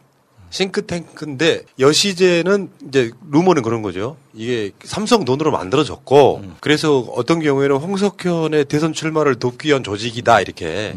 근데 거기에 이광재가 원장이었다. 그러니까 홍석현 친하고 이재용 사면론 이야기하는 거 보니까 이광재 역시 친삼성이고 그런 애라는 오해가 있단 말이에요. 해명 좀 해주십시오. 첫 번째 그 삼성의 돈을 받았다는 거는 1000% 거짓말이고요. 예. 그 한샘의 조창걸 회장님께서 사죄의 반을 내신 거예요. 우리나라 브리킹스 같은 연구소를 만들어 달라. 왜? 6.25 지난 지 70년이 지났는데 이 분단 문제를 해결하지 못하고 대한민국이 어떻게 앞으로 후손들에게 살아갈 수 있을 거냐라는 거고요. 두 번째로는 캠프 문제, 처음에는 이게 반기문 캠프라고 했어요. 좀 이따가 홍석현 캠프라고요. 좀 이따가 안희정 캠프라고요. 그럼 제가 지금 나왔으면 지금 여시제가 이광재 캠프냐? 아니거든요. 거긴 정치를 하는 순간 이사직을 다 그만두게 돼 있습니다. 여야가 진보 보수가 섞여 있긴 하지만 정치에 나서는 순간 김현종도 거기 이사였습니다. 그래서 정부직으로 들어가면서 바로 그만두게 된 것이고요. 또 하나가 나경원 의원이 거기 참석했다 이런 건데 외부 행사했을 때 한 번 온 거고요. 거긴 송영길 대표, 그 많은 분들이 사랑하는 이재명 지사, 수많은 그 여야 정치인들이 김부겸 장관 수도 없이 왔던 그런 여야를 넘나드는 우리가 싱크탱크니까 거기 이재명 지사도 그러니까 오랜 시간 동안 그런 오해를 받을 만하게 행동하신 거라고 생각해요. 왜냐면은 기본적으로 사실은 아니지만 노무현 대통령 배신자야. 그러니까 변절해가지고 이제 친삼성에다가 홍석현 대권 주자를 만들려고 거기 부역하는 사람처럼 보여왔던 이미지가 있는 거예요. 근데 문재인 대통령 같은 분들은 아는 거죠. 아니라는 것을. 그러면 정치인은 뭘 해야 되느냐? 그런 오해를 벗기 위한 작업을 꾸준히 해줘야 돼요. 대선 나와서 한꺼번에 벗기려고 하니까. 김경수 지사가 거기 자문 받으러 온 것만 그것만 사진만 계속 냈어도 됐을 텐데. 그러니까 저는 이광재 의원을 이 대선 출마 이야기도 안 나올 때 한번 초청해서 이제 이야기 들었던 이유가 내가 직접 듣고 싶었던 거거든요. 사람의 이야기를 직접 안 들어보고 그 사람을 재단하기에는 너무 아까운 인물들이 민주당이 너무 많아요. 언론 탓도 있는 것 같은데요. 이제 특히 이제 우리 이광재 의원님이 내시는 정책이 실용주의적인 측면이 있지 않습니까? 네. 있는데 거기에서 예를 들자면은 전에 그런 이야기를 한번 하시더라고요. 이 온라인 플랫폼 문제, 이거 이제 독점 과정이나 이런 것들이 있다면 공기업을 만들 필요도 있다 이런 이야기도 하신 적이 있지 않습니까? 네. 이런 이야기는 안 다뤄줘요. 이거 왜? 이런 이야기를 다뤄주면 굉장히 좀 진보적인 입장에서 보이잖아요. 이런 이야기는 안 다뤄주고 민주당 출신, 민주당 소속 국회의원인데 시장주의적, 시장 친화적인 이야기, 친기업적인 이야기 하면 이것만 또 다뤄주는 거야, 언론에서. 그러니까 한쪽으로 편향되게 끌고 가는 이제 그런 측면에 있어서 그렇죠. 좀 그런 측면이 있다라는 생각이 들고요. 사실 이게 여시제라는 싱크탱크를 만든 거는 굉장히 잘하신 거거든요. 제가 저도 전문가는 아닙니다만은 이 미국 같은 경우에 민주당도 친기업적인 정책을 굉장히 많이 해요. 다만 이제 이 군산복합체라든가 석유산업 이런 쪽이 아니고 신성장 산업이라든가 IT, BT 같은 이렇게 새로운 산업이 나올 때 그런 산업들과 이렇게 연대하는 정책들을 많이 하는데 우리 당은 그런 거에 대해서 굉장히 취약한 측면이 있어요. 경제가 약해서 그런 부분이 있고 그런 부분에서는 한편으로 보면 선구자이신데 이 언론에서 한쪽 면만 다뤄주니까 좀 오해를 사는 측면도 있다. 저는 그렇게 생각합니다. 이게 아까 제가 말씀드렸던 그 맥락인데 예를 들면 저는 그렇게 알고 있어요. 이광재 의원이 쉽게 표현하면 어떤 협치의 방향성과 이런 것들을 주장하는 이유가 이제 그 비판을 같이 서로 토론을 한번 해볼까요? 민주당이 대한민국 사회 주류가 되려면 배척만으로는 안 된다.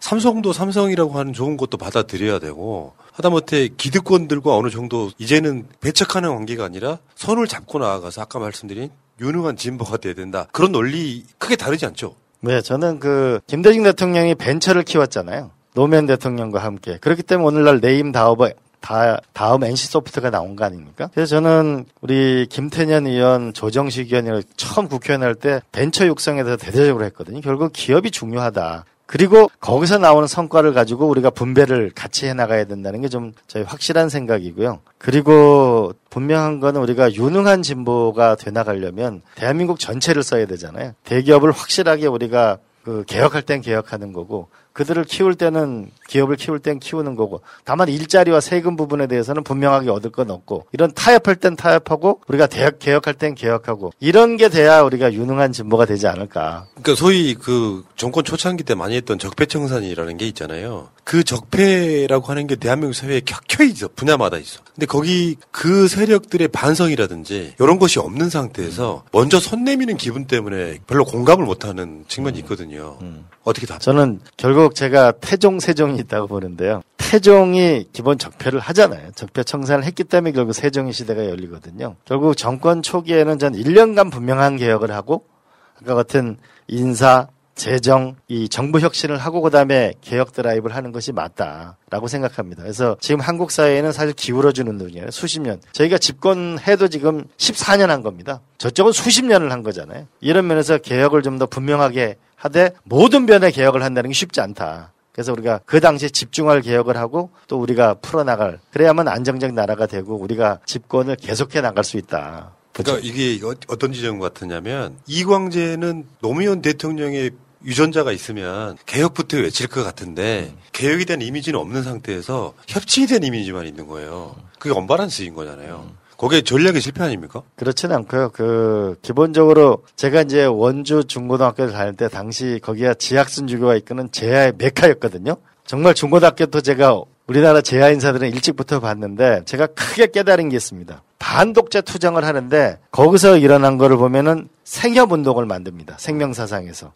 그리고 또 하나 만든 게 신협을 만들어가지고 서민금융을 만드는 걸 제가 현장에서 보면서 결국 반독재 투쟁을 하더라도 근본적인 거는 국민들이 먹고 사는 문제에 굉장히 깊이 가서 관여하고 있다는 게 제가 아주 많이 깨달은 거고 노무현 대통령도 강력한 개혁을 하지만은 또 한편으로는 항상 또 주고받고 협상을 하거든요. 그러면 저한테 항상 얘기가 정치는 개혁의 본질에 본산을 잊지 말고 또 하나씩 주고 하나 받는 거를 목표로 해야 된다. 이런 말씀을 제가 많이 배웠죠. 그러니까 그런 이야기가 있잖아요. 참여정부 때 나중에 노 대통령이 협치 뭐 이런 이야기 하셨고 막 내각도 그렇게 구성하겠다. 그게 이광재 작품이라는 썰이 있어요. 어떻게 답하실까요? 그건 아니고요. 노무현 대통령께 저희를 부르시더니까 연장을 해야 되겠다. 그래서 제가 결사 반대를 했죠. 그건 절대로 안 됩니다. 그러니까 그 다음 주 일요일 날 다시 불러가지고 울리백이 적이 사라진 민주주의 그걸 저희한테 나눠주면서 나도 정말 성공한 대통령이 되고 싶은데 그런데 야당의 반대 때문에 60점짜리 대통령이 되고 싶다. 성공한 대통령이 되고 싶다. 그러려면 협상이 불가피하다. 야당이 적은 아니지 않냐. 라고 하면 저희들한테 좀 책을 나눠주고 막 설득하시는 거예요. 그래서 절절히 와닿은 게 있었죠. 근데 지금 우리가 180석이잖아요. 그때하고는 근본적으로 다른 거죠. 그러나 제가 조정훈 의원하고 양극화 문제를 해소하기 위해서 전 조정훈 의원 같은 사람을 우리가 협치 정부에 쓰는 것은 난 굉장히 중요한 일이다. 이렇게 생각합니다. 제가 그때 대연정 찬성파로, 열린정책연구원에 제가 선임 무슨 연구원이었거든요. 원조 수박이시구나. 전국에 제가, 발제자로 다녔습니다. 근데 그게, 이제 저는 이제 노무현 대통령을 여기 이해하는 계셨구나. 왜냐면은, 저희는 이 영남 출신이 가지는 그런 특수한 심정이 있어요. 지역주의, 그 당시 지역주의 돌파가 첫 번째 과제라고 생각했기 때문에 정치개혁에서. 네. 노 대통령이 술 먹으면은 이런 얘기를 하셨어요. 나는 호남에 가면은 부산의 정치인이라고 외면받고, 부산에 가면은 배신자라고 외면받고, 변호사인데 인권 변호사라고 해서 내가 또 나는 그 경계에 서 있는 사람이구나. 외롭다. 노 대통령이 경계에 서 있는 그 절실함을 많이 알았기 때문에 이 나라가 좀 통합돼야 되겠다는 그 절실함을 더 느꼈던 것 같아요. 그러면요, 이제 대부분 오해가 풀렸는데 아주 찝찝한 게 하나 있어. 네네. 답 잘해주세요. 네. 악플 각인데 이재용 사면론을 왜 주장하신 거예요? 저 납득시키시면 제가 동그라미 쳐드릴게요. 기업 총수들이 문재인 대통령 만나셨을 때 문재인 대통령이 말씀하셨잖아요. 국민의 다수가 공감하고 있다. 이제 대기업도 좀 역할을 제대로 해야 된다는 말씀을 하셨잖아요. 대통령 힘 실어주기다 주장하시는 거죠. 저는 문재인 대통령을 좀 겪어봤잖아요. 그 대통령 당선되시고 나서 바로 평창에 오셨었어요. 그때 우리 강만길 교수님하고 이렇게 만난 적이 있었는데 그때 강만길 교수님이 남북 문제에 대해서 많은 말씀을 하셨고 굉장히 원칙적인 분이에요. 근데 문재인 대통령이 5번 그 회사를 방문했거든요. 저는 제가 얘기했던 것이 문재인 대통령한테 조금 결정하시는데 편한 길을 만들어 준 것도 있으리라고 봅니다. 밑자락 깔기가 좀 있다. 근데 그게 사실 우리 쪽 진영에서는 이렇게 절대 찬성을 받는 아젠다는 아니거든요. 그렇죠. 왜 근데 저분 저렇게 우리 반대막으로만 가실까? 이런 생각을 하게 되면 또 표를 잃는 행위에 가깝거든요. 결국 그게 이광재 의원이 가지고 있는 실사구시의 정신에 입각한 거라고 생각을 하는데요. 아까 말씀하신 개혁이라는 부분에 있어서도 우리가 구호로 외치는 개혁이 시민운동으로서의 개혁이 있고 정치 현장에서 이뤄내야 될 개혁이 있는데 계속 시끄럽고 막 피로감을 느낄 정도의 구호만의 개혁이 우리가 해온 게 무능까지 이어진 거라고 저는 생각하거든요. 그런 면에서 하나 주고 하나 받는 것이 유능함이다. 그런 말씀을 쭉 해오시는 부분에서 제가 진짜 공감하는 부분이 많이 있습니다. 그래서 어떤 것을 이뤄낼 때 국민적 합의가 필요한 것이고 정치가 허업이 되지 않기 위해서는 실제로 알맹이가 있어야 되는데 그 내용을 얻기 위해서는 주는 것도 필요한 것이죠. 그 부분에 있어서 진보, 보수, 양날이 필요한 것이고 우리가 정치를 대할 때 지금 현실적으로 이념이라는 그 잣대만 빼면 굉장히 발전할 부분이 많이 있다. 그런 말씀을 계속 해오신 부분이 제가 그 이재용 사면 부분에도 전 정말 반대였거든요. 우리가 지금 검찰개혁을 어떻게 부르짖고 있고 그 공정이란 잣대가 어떤 건데 돈 많다고 유전무죄 무전유죄냐. 전 정말 피를 토하는 심정으로 반대를 했는데 저런 말씀을 하시는 부분에서는 그래 그 현장에서 가지고 계시는 철학적인 부분을 또 이해 못할 부분은 아니겠구나 하는 생각을 했어요. 그러니까 요 지점에 대해서는 제 나름대로의 그 윤석열식 표현하면 성찰. 뭐냐면 선배는 어떻게 생각해? 나는 생각이 완전 달라. 그러니까 사실 민주주의는 제가 봤을 때 민주당 내에서 만들어진 어떤 흐름들이 있잖아요. 개혁합시다. 세게 나갑시다. 이렇게 하는 한 부류도 가치관이고요. 이광재 의원 같은 저런 아젠다도 가치관인데 요게 잘 섞여가면서 나라를 만드는 서로 영향을 주는 거거든요.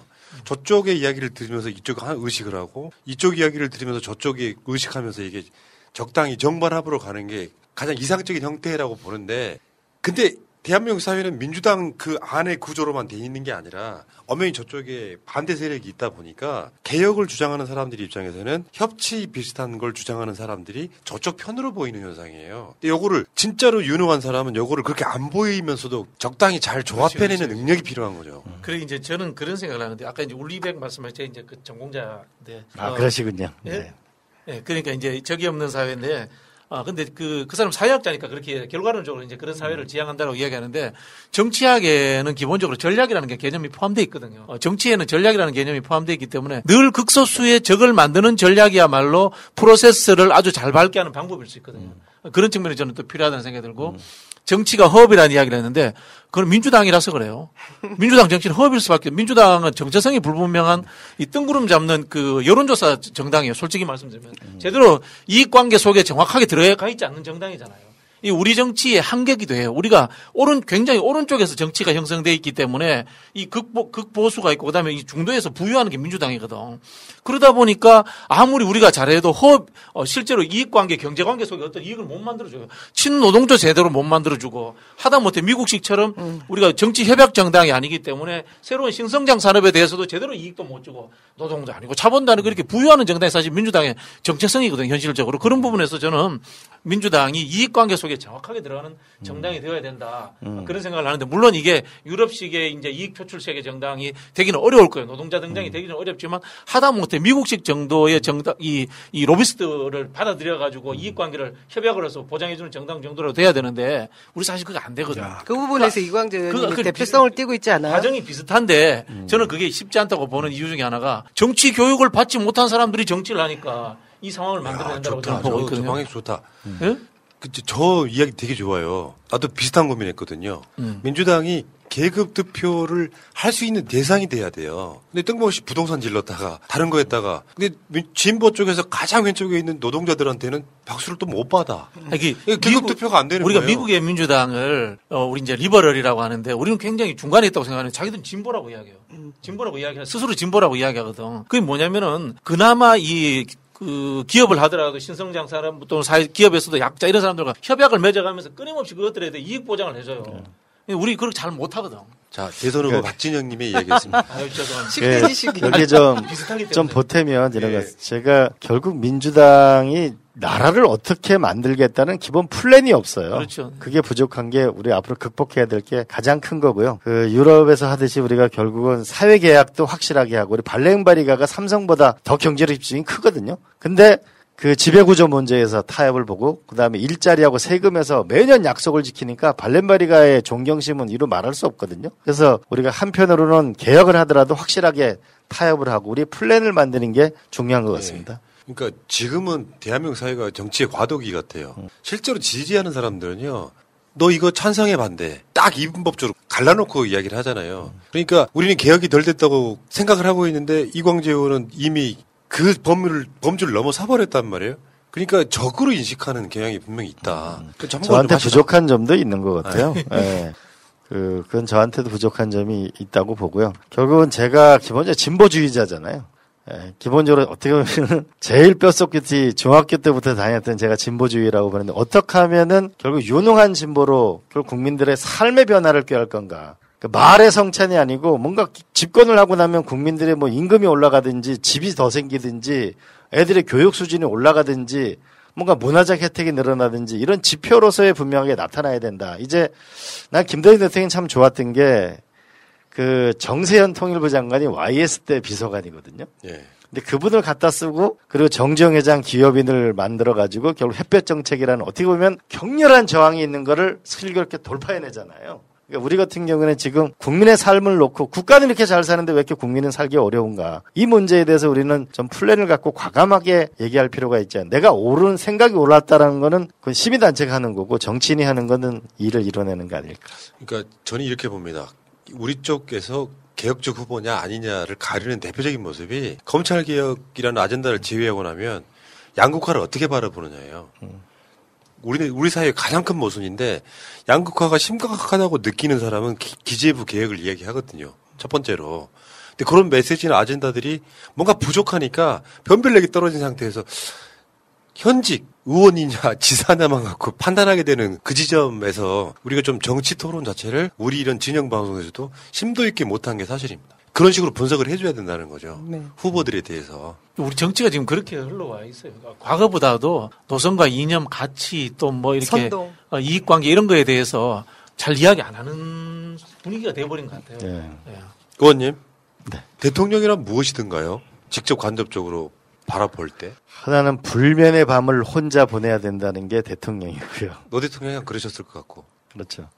아마 문재인 대통령도 수많은 불면의 밤을 보낼 겁니다. 두 번째로는 항상 결정을 해야 된다는. 그래서 머리를 빌려 쓸 수 없는 자리라는 거. 항상 결정해야 된다는. 세 번째로는 그 모든 책임은 본인으로 다 돌아온다는.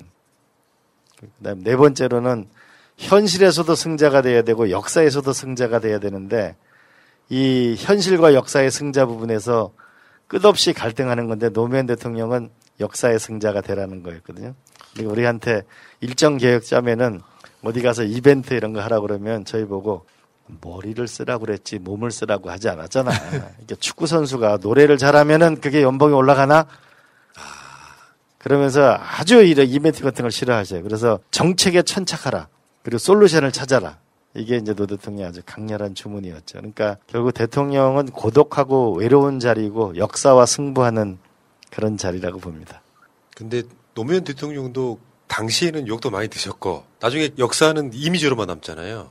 노 대통령은 끊임없이 개혁하려다가 결국에는 상대 세력에서 돌아가신 분으로 인식을 하고 있지 않습니까? 그 이미지를 이광재 의원도 그대로 가지고 왔으면 좋았을 텐데 그 교훈이 오히려 반대쪽 어떤 이미지를 얻게 되는 역사의 아이러니 같은 거 아닌가요? 오히려 저 같은 경우에는 그 실패나 저쪽의 공격 이런 걸 봤잖아요. 그런 면에서 문재인 대통령은 에라가 거의 없잖아요. 그래서 아주 굉장히 또 문재인 대통령이 또 아마 3단이잖아요. 바둑? 치밀하시거든요. 노무현 대통령이 좀 격하고 미래지향적이라면 지향점은 같지만 문재인 대통령이 굉장히 치밀하시거든요. 그래서 저는 그 중간쯤 가려고. 알겠습니다.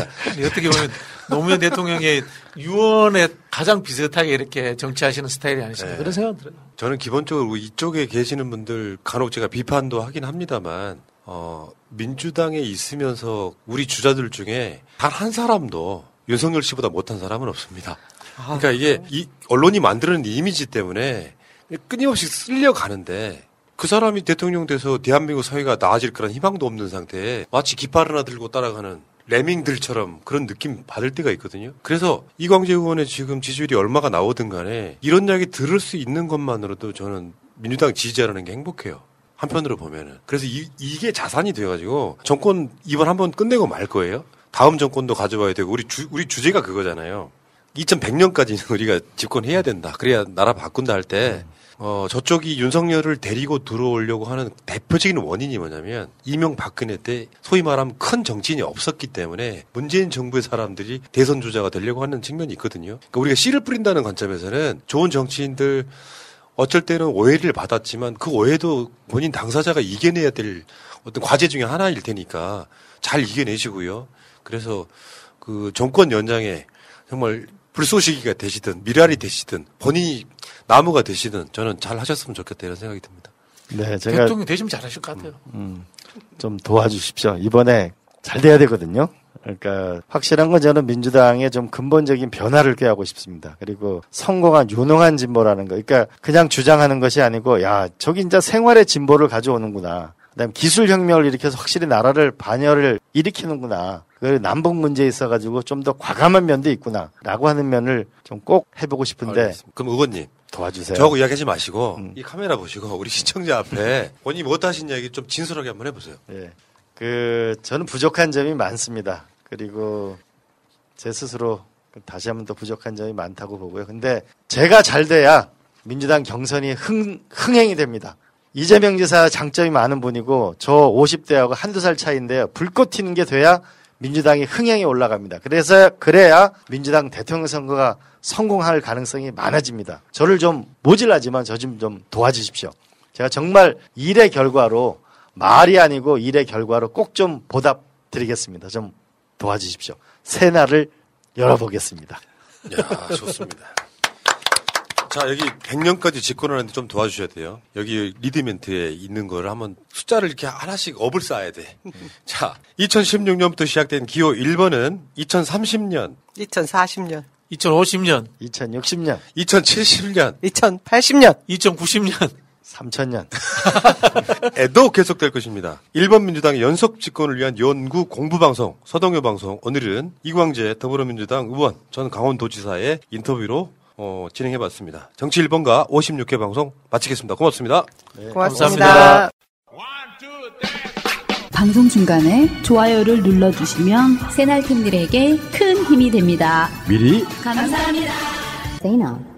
청년 대국민 소통장 청국장 83회를 지금부터 시작합니다. 반갑습니다.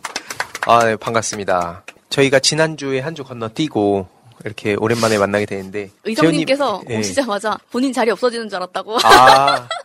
재훈님은 전혀 그런 생각 안 하던데 내 자리가 없어질 일은 없다 약간 이런. 그런 건 아니고 왜냐면 이게 방송 준비하는데 살짝 저도 약간 부담이 좀 있더라고요. 그래서 한 주를 건너뛰니까 그냥 편안한 마음으로 준비를 할 수 있었습니다. 네. 그러니까 다들 2주간 뭐 하셨어요? 뭐 특별한 일이 있었나요? 저는 대학원 이제 기말고사 보고 청년의 이야기. 네, 그쵸. 네. 잘 보셨어요? 일도 뭐 그런 거 묻는 거 아니에요. 뭐라고 대답해? 시험지는 잘 볼 수 있잖아요. 그렇죠. 요즘 청년들 다 이렇게 사니까 일도 하고 학교도 다니고 방송도 하고 그러니까 그렇게 하고 재훈님은 있었어요. 뭐 어떻게? 저는 아직도 그분 때리고 있어요? 아직 진행 중인 저저번 회차에서도 말씀드렸던 그 저격 관련해가지고 저도 계속 활동하고 있었습니다. 개인 유튜브 채널에 관련 영상 계속 올리면서. 최근에 2,000명 돌파했다고. 네, 맞습니다. 새날 구독자 많이 들어갔을 거예요, 아마. 네, 맞습니다. 아니, 새날 시청해주시는 분들도, 막 이렇게 채널 알려달라고, 막 이렇게 댓글도 남겨주시고 하시더라고요. 응원 이렇게 많이 해주시고. 근데, 거기다가 제가 채널을 또 말씀드릴 수가 없더라고요. 그럼 이쪽으로 오세요. 이렇게 할 수가 없어가지고, 그냥 넘어가긴 했는데, 어쨌든, 많은 관심 주시는 것 같아서, 이 자리를 빌어서 감사의 말씀 전하고 싶습니다. 네, 좋습니다. 아무튼 또, 우리 청국장이 계속 자리를 잡아가는 과정이다 보니까, 뭐 아쉬운 부분이나 혹은 바라는 게 있으면 실시간 채팅으로 많이 남겨주시면 좋을 것 같고 뭐 그러다 보면 자연스럽게 우리 호흡도 맞아가고 또 청년들의 다양한 생각도 전하고 또 그 과정에서 우리 개개인의 생각도 전할 수 있지 않을까 그런 생각이 들고 이제 본격적인 주제 한번 들어가 보도록 하겠습니다. 브라질 아마존 지역에 자생하는 식물로 신의 선물이라 불리우는 타히보. 그 타히보의 껍질에서 고온 추출된 타히보차. 면역세포를 연구하는 사람들이 추천하는 최고급 차. 현재 많은 타이보의 연구 논문들이 발표되고 있습니다. 타이보는 면역력이 필요한 많은 의약품의 원료로 사용되고 있습니다. 효능은 홈페이지에서 확인하세요. nktaheebo.com 미국, 일본 등 이미 선진국에서는 30년 전부터 애용되고 있습니다. 소중한 내 몸에 NK 타이보차를 선물하세요. NK 타이보차를 마시다 보면 자연스럽게 몸이 건강해짐을 느끼실 겁니다. 검색창에 NK 타이보를 검색하세요. NK 세포할 때 NK 타이보가 아니고 타히보입니다. 오늘 그 첫 번째 그 주제는 오늘도 레벨업. 우리 유튜버 정재훈님 사연을 한번 가져와 봤는데 오늘 어떤 거 준비하셨어요? 저는 이번 주는 아무래도 커뮤니티 반응, 제가 항상 이 커뮤니티 관련해서 좀 이렇게 소통하려고 많이 하잖아요. 그래서 네. 오늘은 어떤 주제를 가지고 왔냐면 최근에 북한 관련해서 네. 식량 지원이다, 식량을 협력해준다, 약간 이런 기사들이 굉장히 많이 나왔었어요. 그래서 오늘은 시민분들의 생각 또는 과연 통일은 가능한가 이런 부분에 대해서 좀 말씀을 드리려고 하는데, 와, 통일은 가능한가 이 주제를 하신다고요? 그 어려운 주제를. 와. 그 짧은 내용 중에 여러 가지 어떤 해석이나 그런 것들을 볼 수 있지 않나, 그래서 한번 가져와 봤고. 네. 며칠 전에 북한 노동당 전원회의에서 북한이 식량난에 대해서 공식적으로 인정을 했었어요. 그리고 이 공식적으로 식량난을 인정한 부분에 대해서는 많은 전문가들이 굉장히 이례적이다, 이렇게들 보고 있었고, 관련해서 이제 우리나라 통일부 이인영 장관님이 이거에 대해서 우리는 긍정적으로 협력을 해줘야 되겠다, 이렇게 식량 협력에 대해서 주저할 이유가 없다, 이런 식으로 말씀을 하셨고, 그게 뉴스에 되게 대문짝만하게 기사들이 실렸더라고요. 아마 보셨을 수도 있을 텐데. 근데 관련해가지고 제가 이제 그 기사를 접하면서 그 기사의 댓글이나 아니면은 여러 커뮤니티들에 가서 그 반응을 계속 이렇게 연구를 해봤어요. 어떤 반응이 연구까지. 그러니까 반응을 살펴봤다. 네. 그러니까 전문적인 연구원은 아니라. 네. 근데 아무튼 되게 유심히 봤는데, 이 민주당이나 대북 정책에 대해서 굉장히 안 좋은 시각으로 진짜 너무 혐오 정도까지, 그런 정도까지 이거를 하는 걸 보면서, 이 얘기를 내가 오늘 방송에서 하면 어떨까, 이 생각을 하고 저는 이 내용을 가져온 거거든요. 근데 일단은 관련 반응들이 엄청 안 좋았고, 어떤 건지 대충 소개를 해드리면, 민주당이 정권을 잡으니까 역시 북한한테 퍼주네, 이런 반응들이 있었고. 대표적이죠. 그렇죠. 또 다른 걸로는 이렇게 퍼주고 나서 또 연평도 같은 사건이 터지면 그때는 어떻게 할 거냐. 또는 북한은 고립돼야 맞다. 나는 민주당 지지자지만 대북 정책만큼은 정말 마음에 안 든다. 이런 반응들이 되게 많더라고요. 그래서 이런 반응들에 실제로 좋아요, 이런 공감수가 계속 달리고, 그거에 계속 이렇게 댓글들이 달리면서, 이게 엄청나게 또 안 좋은 시선으로 바라보는 게 좀 안타까운 부분도 있더라고요. 그러니까 사실은 저도 이제 군대를 다녀왔고, 그러니까 제가 또 이런 말 하면은 너 군대 안 갔다 온 거 아니야? 이렇게 생각하시는 분들도 계실 수 있을 건데, 저는 참고로 실제 저는 연평도 때 군 생활을 했었고, 네. 진짜 최전방의 명문 메이커 사단에서 메이커? 어디예요?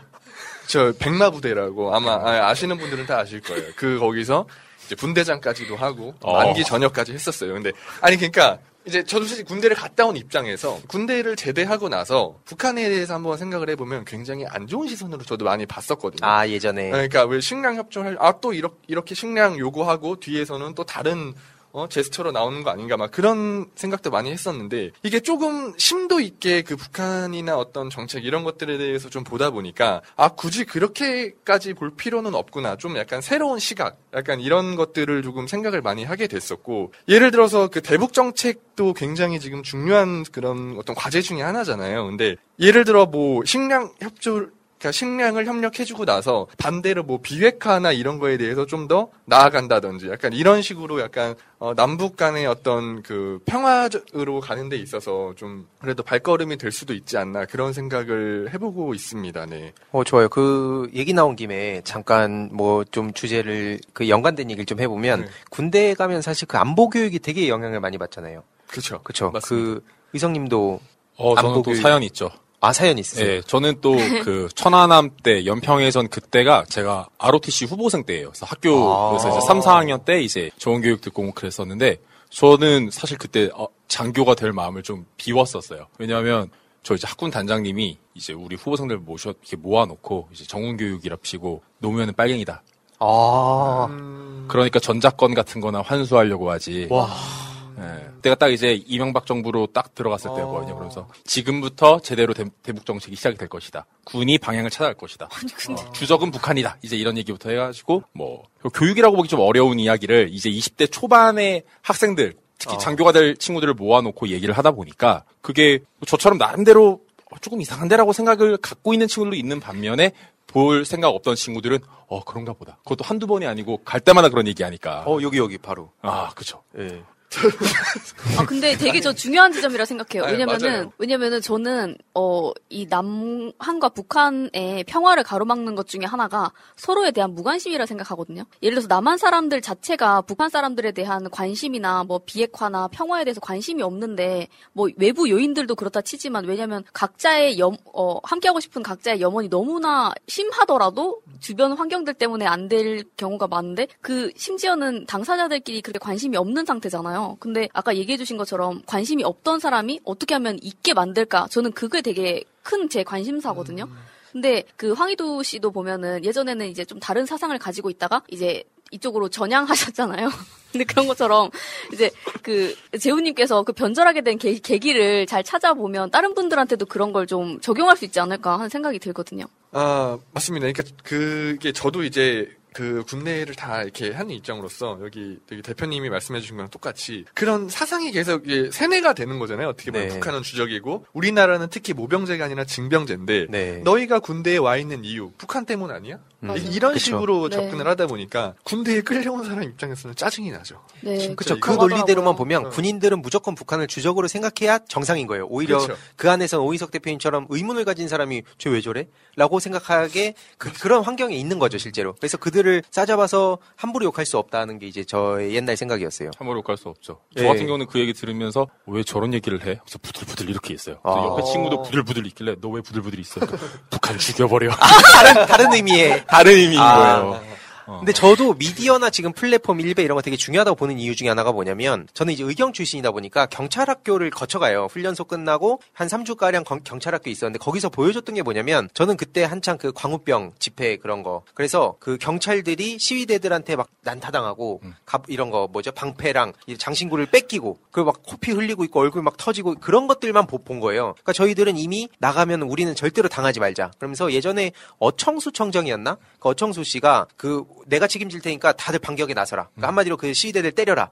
그 얘기를 듣고 저도 어렸을 때 이거지. 왜 우리가 일방적으로 경찰이 막고 있어야 돼? 공권력이 왜 이렇게 돼? 이런 의문을 저도 갖고 있었고 그거를 나중에 보니까 되게 무섭더라고요.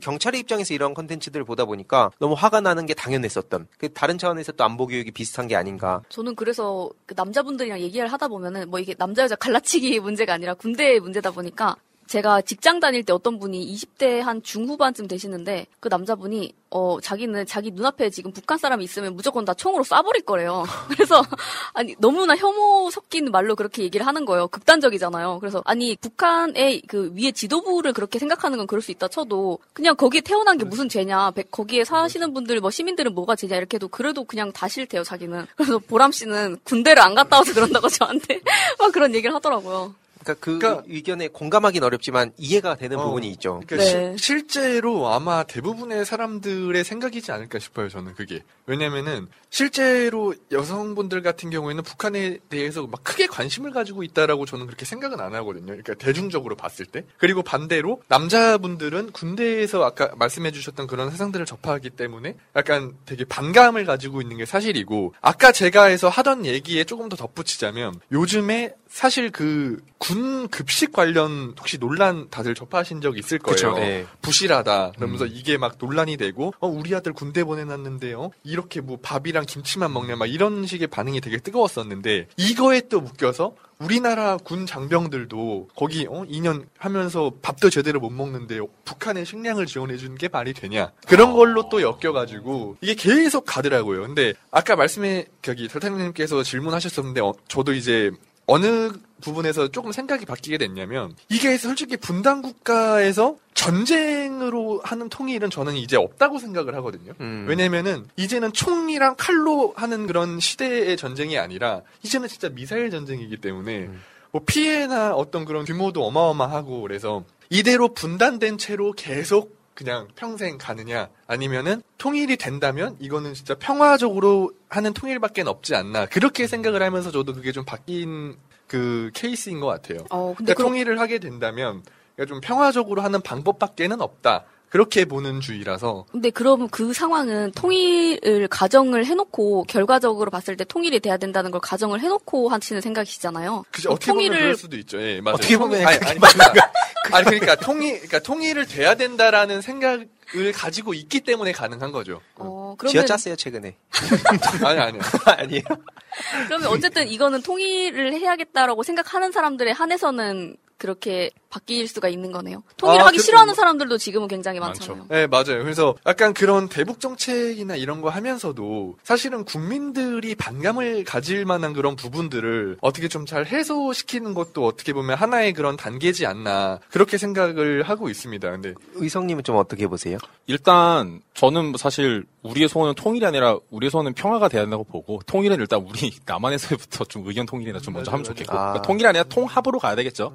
이미 통일의 시대가 아니라 통합의 시대이기 때문에 통합 의견을 모으고 각자의 의견이 살아있는 상태에서 최선의 어떤 결과물을 좀 만들어내는 방식으로 좀 가면 좋겠는데 일단 시대 자체가 너무 달라져서 북한이 옛날처럼 성군 정치하던 시대가 아니고 이미 경제적인 발전에 대해서 첫 번째 우선순위로 이제 두겠다라고 천명을 한 상황이기 때문에 이번에 근데 우리 이번에 식량난이 좀 왔네라고 이야기를 할 수밖에 없는 네, 그런 상황이 있었다. 그래서 그렇게 김정은이 뭐 순순히 뭔가 인정한 것 같지만 이미 북한의 발전 기조가 굉장히 달라졌다라고 좀 볼 수가 있을 것 같고 그리고 이번에 이인영 장관님께서 말씀하신 것을 이렇게 봤는데 어떤 뉘앙스이신지는 알겠어요. 그런데 조금 이런 부분이 약간 하지 않으면 어떨까라고 생각이 좀 들었던 부분이 이 북한에서는 이제 그 북한의 이 최고 존엄자가 이 우리가 그 조금 식량이 없다, 힘들다라는 걸 물론 이번에 말은 했지만 그걸 다른 나라가 대놓고 특히 남한이 그는 우리가 도와줄게라고 이야기하는 것에 대해서 굉장히 자존심 상해하고 그 다음부터는 협상이 이제 아예 그냥 안 돼버리는. 우리가 쌀 준다고 하면은 받을 것 같지만 쌀 줄 테니까는 뭐 비핵화해 하는 식으로 얘기하기도 전에 근데 왜 쌀 준다고 공개적으로 얘기해 자존심 상하게 너네랑 말 안 해.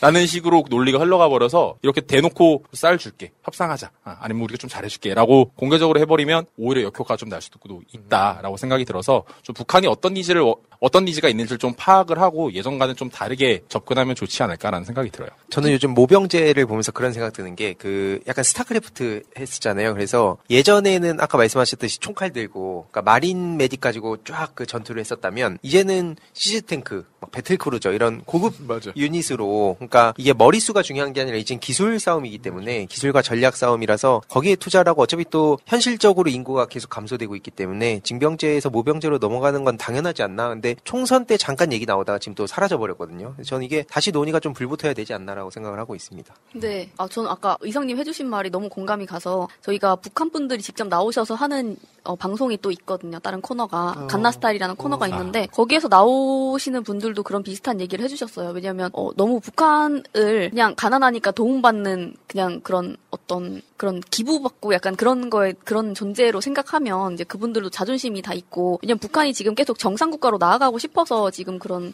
뭔가를 정치도 그런 식으로 하고 외교도 하려고 하고 그렇게 하고 있는데 이제 그런 식으로 너무 뭉개뜨리는 건 좋지 않다 이런 얘기를 해주셨거든요. 그래서 너무 공감이 가고 저는 진짜 모병제 진짜 꼭 돼야 된다 생각해서 근데 한편으로는 좀 오히려 모병제가 좀 남자분들 때문에 안 되는 경우가 많다라고 얘기도 나오는 게 왜냐면 어느 지점에서 자르는가의 문제잖아요, 사실.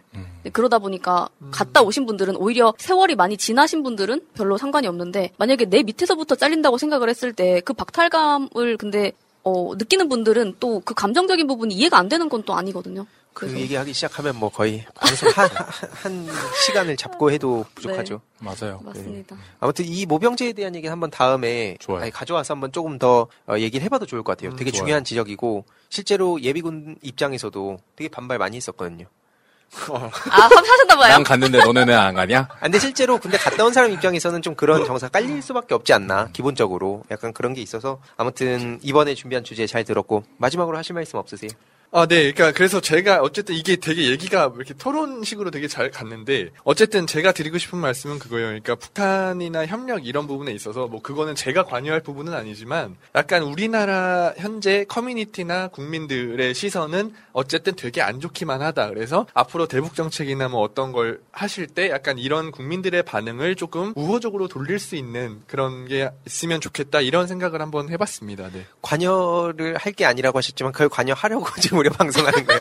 이런 목소리를 계속 내면서 뭐 아까 의성님 말씀하셨듯이 좀 뭐 디테일에 대한 어떤 아쉬움 이런 것도 편하게 얘기를 하면서 거기에 공감하는 분도 계실 테고 그러면 또 주위에 그렇게 설득을 하니까 그게 어떻게 보면 방송의 제일 선순환 구조가 아닐까. 푸나님도 우리 청국장을 하게 된 이렇게 기회를 주신 이유가 모든 청년들이 편하게 나와서 방송할 수 있는 그런 모델이 되게 중요하다고 보셔서 이렇게 지금처럼 다양한 이야기들이 나왔으면 좋겠습니다. 아무튼 오늘 주제 되게 좋았다고 생각하고 다음 주에 또 좋은 주제 가져오실 거라 믿습니다. 그럼 다음은 의성님. 네, 저는 오늘 G7 이야기 가져왔습니다. G7 관련해서 많은 뉴스들이 나왔고 상당히 중요한 이슈이기도 한데, 그래서 무슨 얘기를 하고 싶냐라고 물으신다면, 이제 미국이 G1이 되겠다라고 선언했다라는 이야기로 이제 한번 해보려고 좀 가지고 왔습니다. 그러니까 중요한 건 이제 7개의 나라, 그걸 플러스 몇 개, 우리나라 포함해서 몇 개국의 나라가 이제 모여가지고 뭐 중국 관련된 이야기도 했다 하면서 많은 뉴스들이 이제 많이 나오고 있는데 결국 골자는 미국이 이제 자신의 그 글로벌 리더십을 좀 회복하겠다라는 거고 그 말인즉슨 우리 다시 옛날처럼 G1 절대 존엄으로 넘어갈 거야.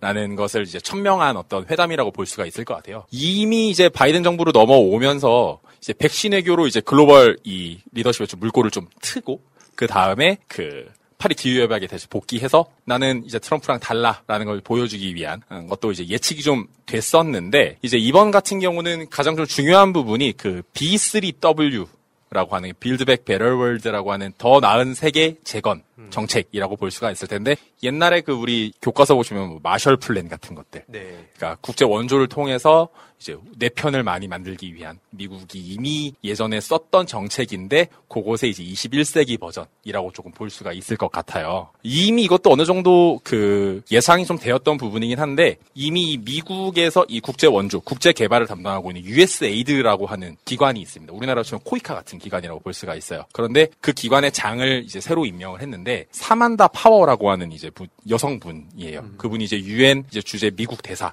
또 하셨었고 이분이 그때 뭘 하셨었냐면은 러시아의 이 우크라이나 침공, 시리아 침공 이런 거 반대하시거나 또 에볼라 바이러스 대응 이런 것도 하시고 대북 제재도 그분이 많이 관여하셨어요. 그리고 그 전에는 그 오바마 대통령의 그 대통령 특별 보좌관으로도 이제 활동을 하셨었는데 그때 하셨던 게 이 젠더 이슈 담당하시고 소수민족 보호 이런 거 담당하시고 또 인신매매 방지하고 이런 거 담당하셨던 분이거든요. 그러니까 지금 현재 중국이 못 하고 있는 것을 가장 미국에서 잘 해왔던 분을 그 자리에 이제 앉힌 거라고 볼 수가 있는 거죠. 그래서 이제 중국의 약점을 이제 좀 파고 들어보겠다라는 것이 많이 보이고 특히 이제 중국의 그 1대1로 정책에 이제 그 대응하는 어떤 미국의 큰 움직임이 이제 예상이 됐었는데 이번에 G7을 통해서 2035년까지 40조 달러를 개도국에 지원을 하겠다고 했으니까 4경? 한 5경 정도 되는 돈인가요? 와.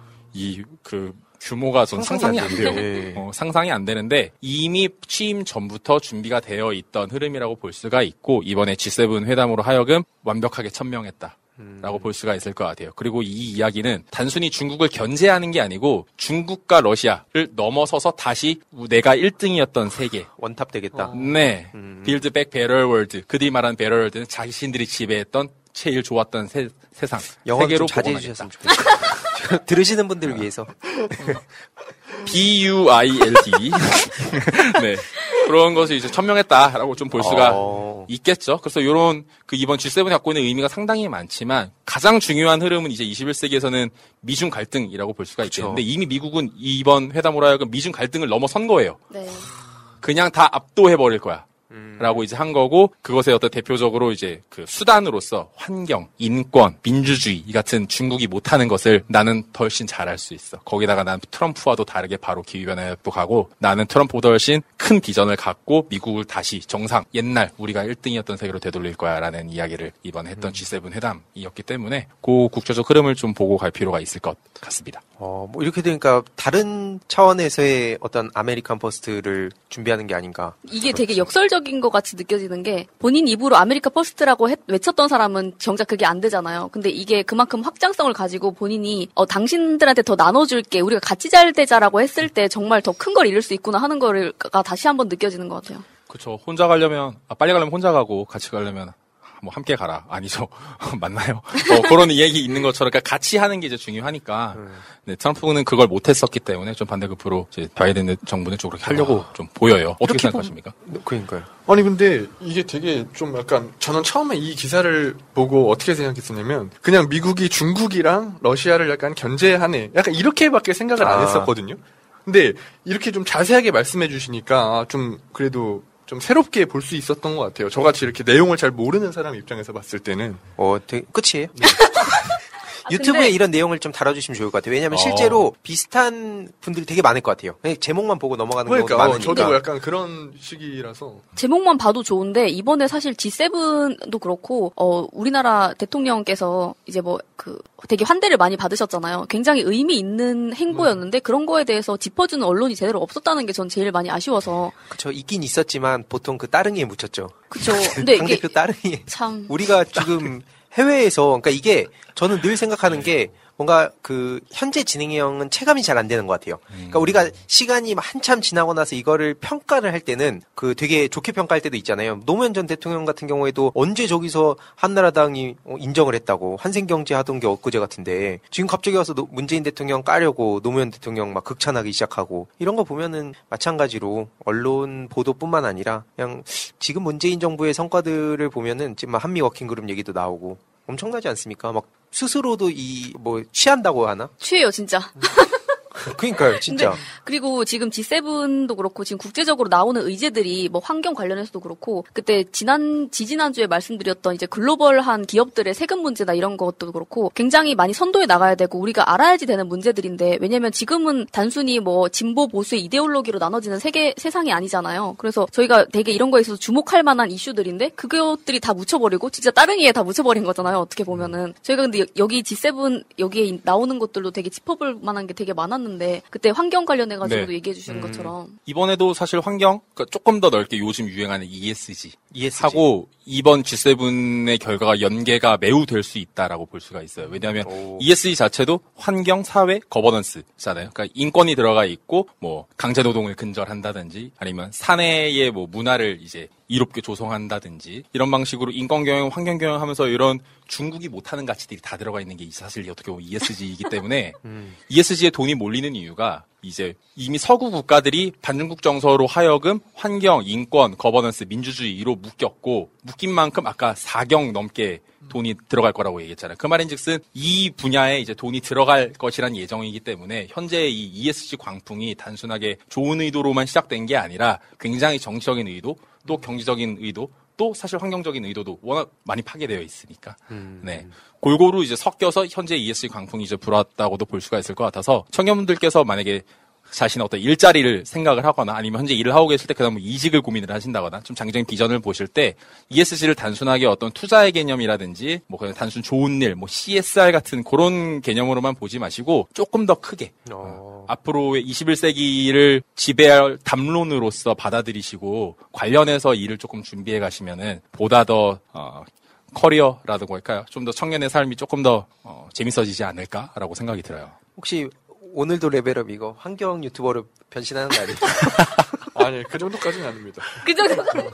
아니 근데 네 말씀해주신 내용들이 되게 좋은 게 많아서 거기에 이제 부분을 이렇게 좀 해서 넣으면 좋을 것 같아요. 제 카피해서. 네, 카피해서. 좋아요. 왜냐면 또 이렇게 계속 알리는 게 제일 중요하지 않겠습니까? 그러니까 저도 그래서 이렇게 말씀해주신 것처럼 청년들이나 청소년들이 어떤 관심을 이렇게 명확하게 뭐만 관심을 가지고 있다 이렇게 얘기를 못 하잖아요. 그래서 이런 다양한 것들을 조금 이렇게 소통하면서 거기에서 또 이제 관심을 가지고 있는 분야를 또 찾아내서 또 관련해서 계속 목소리를 내고 이런 게 약간 지금 어때 청소년들이랑 좀 소통하는데 좀 큰 역할이지 않나 그런 생각을 하고. 저 이거 되게 중요한 요즘 고민 중에 하나가 뭐냐면 그 예를 들어서 지금 국민의힘 쪽에선 6070이랑 2030을 이렇게 포섭해가지고 4050을 고립시키겠다. 그러니까 이대로 시간이 지나면 이 민주당의 그 지지자분들이 꼰대가 돼서 이렇게 밀어내겠다라는 전략을 저쪽에서 취하는 것 같은데, 요즘 좀 재밌는 현상 중에 하나가 10대들이 사실 2030보다 환경 문제에 더 관심이 많다고 저는 알고 있거든요. 그러니까 이게 저희가 체감하지 못할 정도로 사회 문제에 관심 많이 가지는 청소년들이 있는데, 이들이 막상 정치권하고는 좀 떨어져 있는 느낌이에요. 근데 저는 그 이유 중에 가장 큰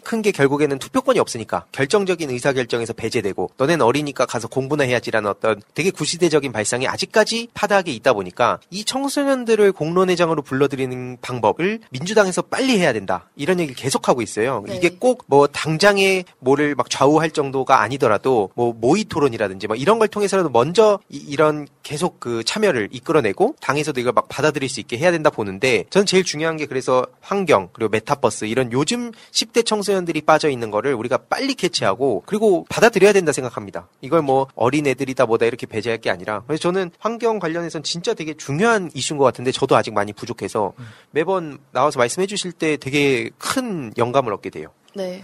그리고 환경 이런 것들이 또 기술적인 거랑도 지금은 되게 많이 연결이 돼 있잖아요. 근데 네. 어떻게 보면은 저도 맨날 와서 뭐 생활하고 일상생활하고 할 때 지금 내가 어느 지점에서 어떻게 생활하고 있는지 내 모습을 잘 보지 못할 때가 많은 것 같아요. 근데 사실은 보면은 아까 말씀해주신 메타버스 같은 것도 그렇고 되게 지금 인간 종은 몇천 년째 변하지 않고 있는데 과학기술이 지난 몇 년, 몇십 년, 몇백 년 동안 너무 많이 변하다 보니까 이 굉장히 다양한 세대와 세상이 혼재하는 느낌인 거예요. 그러다 보니까 저는 별로 그렇게 디지털적으로 많이 안 살고 있는 것 같은데, 또 상대적으로 저보다 훨씬 더 아날로그적인 분들도 계시고, 근데 이게 항상 이 제도가 현실을 못 따라가잖아요. 근데 지금도 아까 메타버스 얘기해 주신 것처럼 저는 이게 뭐 미래의 일이 아니라, 환경적인 것도 물론 미래의 일이 아니라 지금의 일인데, 그게 지금 그 안에서 예를 들어서 뭐 명품 가방 같은 게 몇백만 원짜리가 그냥 거래가 되고 있거든요. 근데 여기에 대해서 세금이나 규제가 전혀 없어요.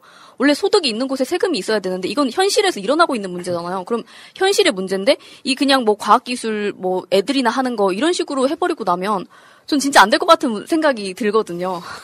실제로 많은 20대들도 메타버스를 보면서, 왜냐면 잘 모르기도 하고 아무래도 스펙 쌓고 취업 준비하고 이런 게 많다 보니까 그 10대들이 좋아하는 막 제페토라든지 예를 들어서 한국에 있는 그런 것들에 대해서 못 받아들인다는데, 저 놀랐던 게 블랙핑크가 그 뭐 사인회였나? 그게 5천만 명인가가 그걸 신청했다 그러고, BTS 다이너마이트도 포트나이트로 그 이렇게 공개를 하고, 그러니까 완전히 세상이 지금 달라지고 있고 이미 많이 달라졌는데, 이거를 뭐 한때의 유행이다, 그 뭐 못 받아들인다 이런다고 하면은 그게 익숙하던 청소년들이 그대로 지금 이제 20대처럼 사회에 진출했을 때는 완전히 또 다른 세상이 오지 않을까. 이것은 뭐 보수 진보를 떠나서 정치권에서 진짜 심각하게 받아들이고 다음 2050을 준비하는 차원에서 길게 내다보고, 그럼 예를 들어서 저는 저 같은 경우에는 그 게임 안에 환경에 대한 중요성, 뭐 보편적 복지에 대한 어떤 가치, 이런 것들을 그 안에서 차근차근 그 가상 세계에서 경험을 해보는 게 되게 중요하다고 봐요. 맞습니다. 그러니까 그 게임 캐릭터, 그 가상 캐릭터가 거기서는 다양한 걸 해볼 수가 있으니까 그 안에 그 세계관도 그래서 요즘 되게 많이 중요하다 보는데, 그 안에 환경이 왜 중요한가를 책으로 그렇게 막 읽고 암기시키고 주입시키고 하는 게 아니라,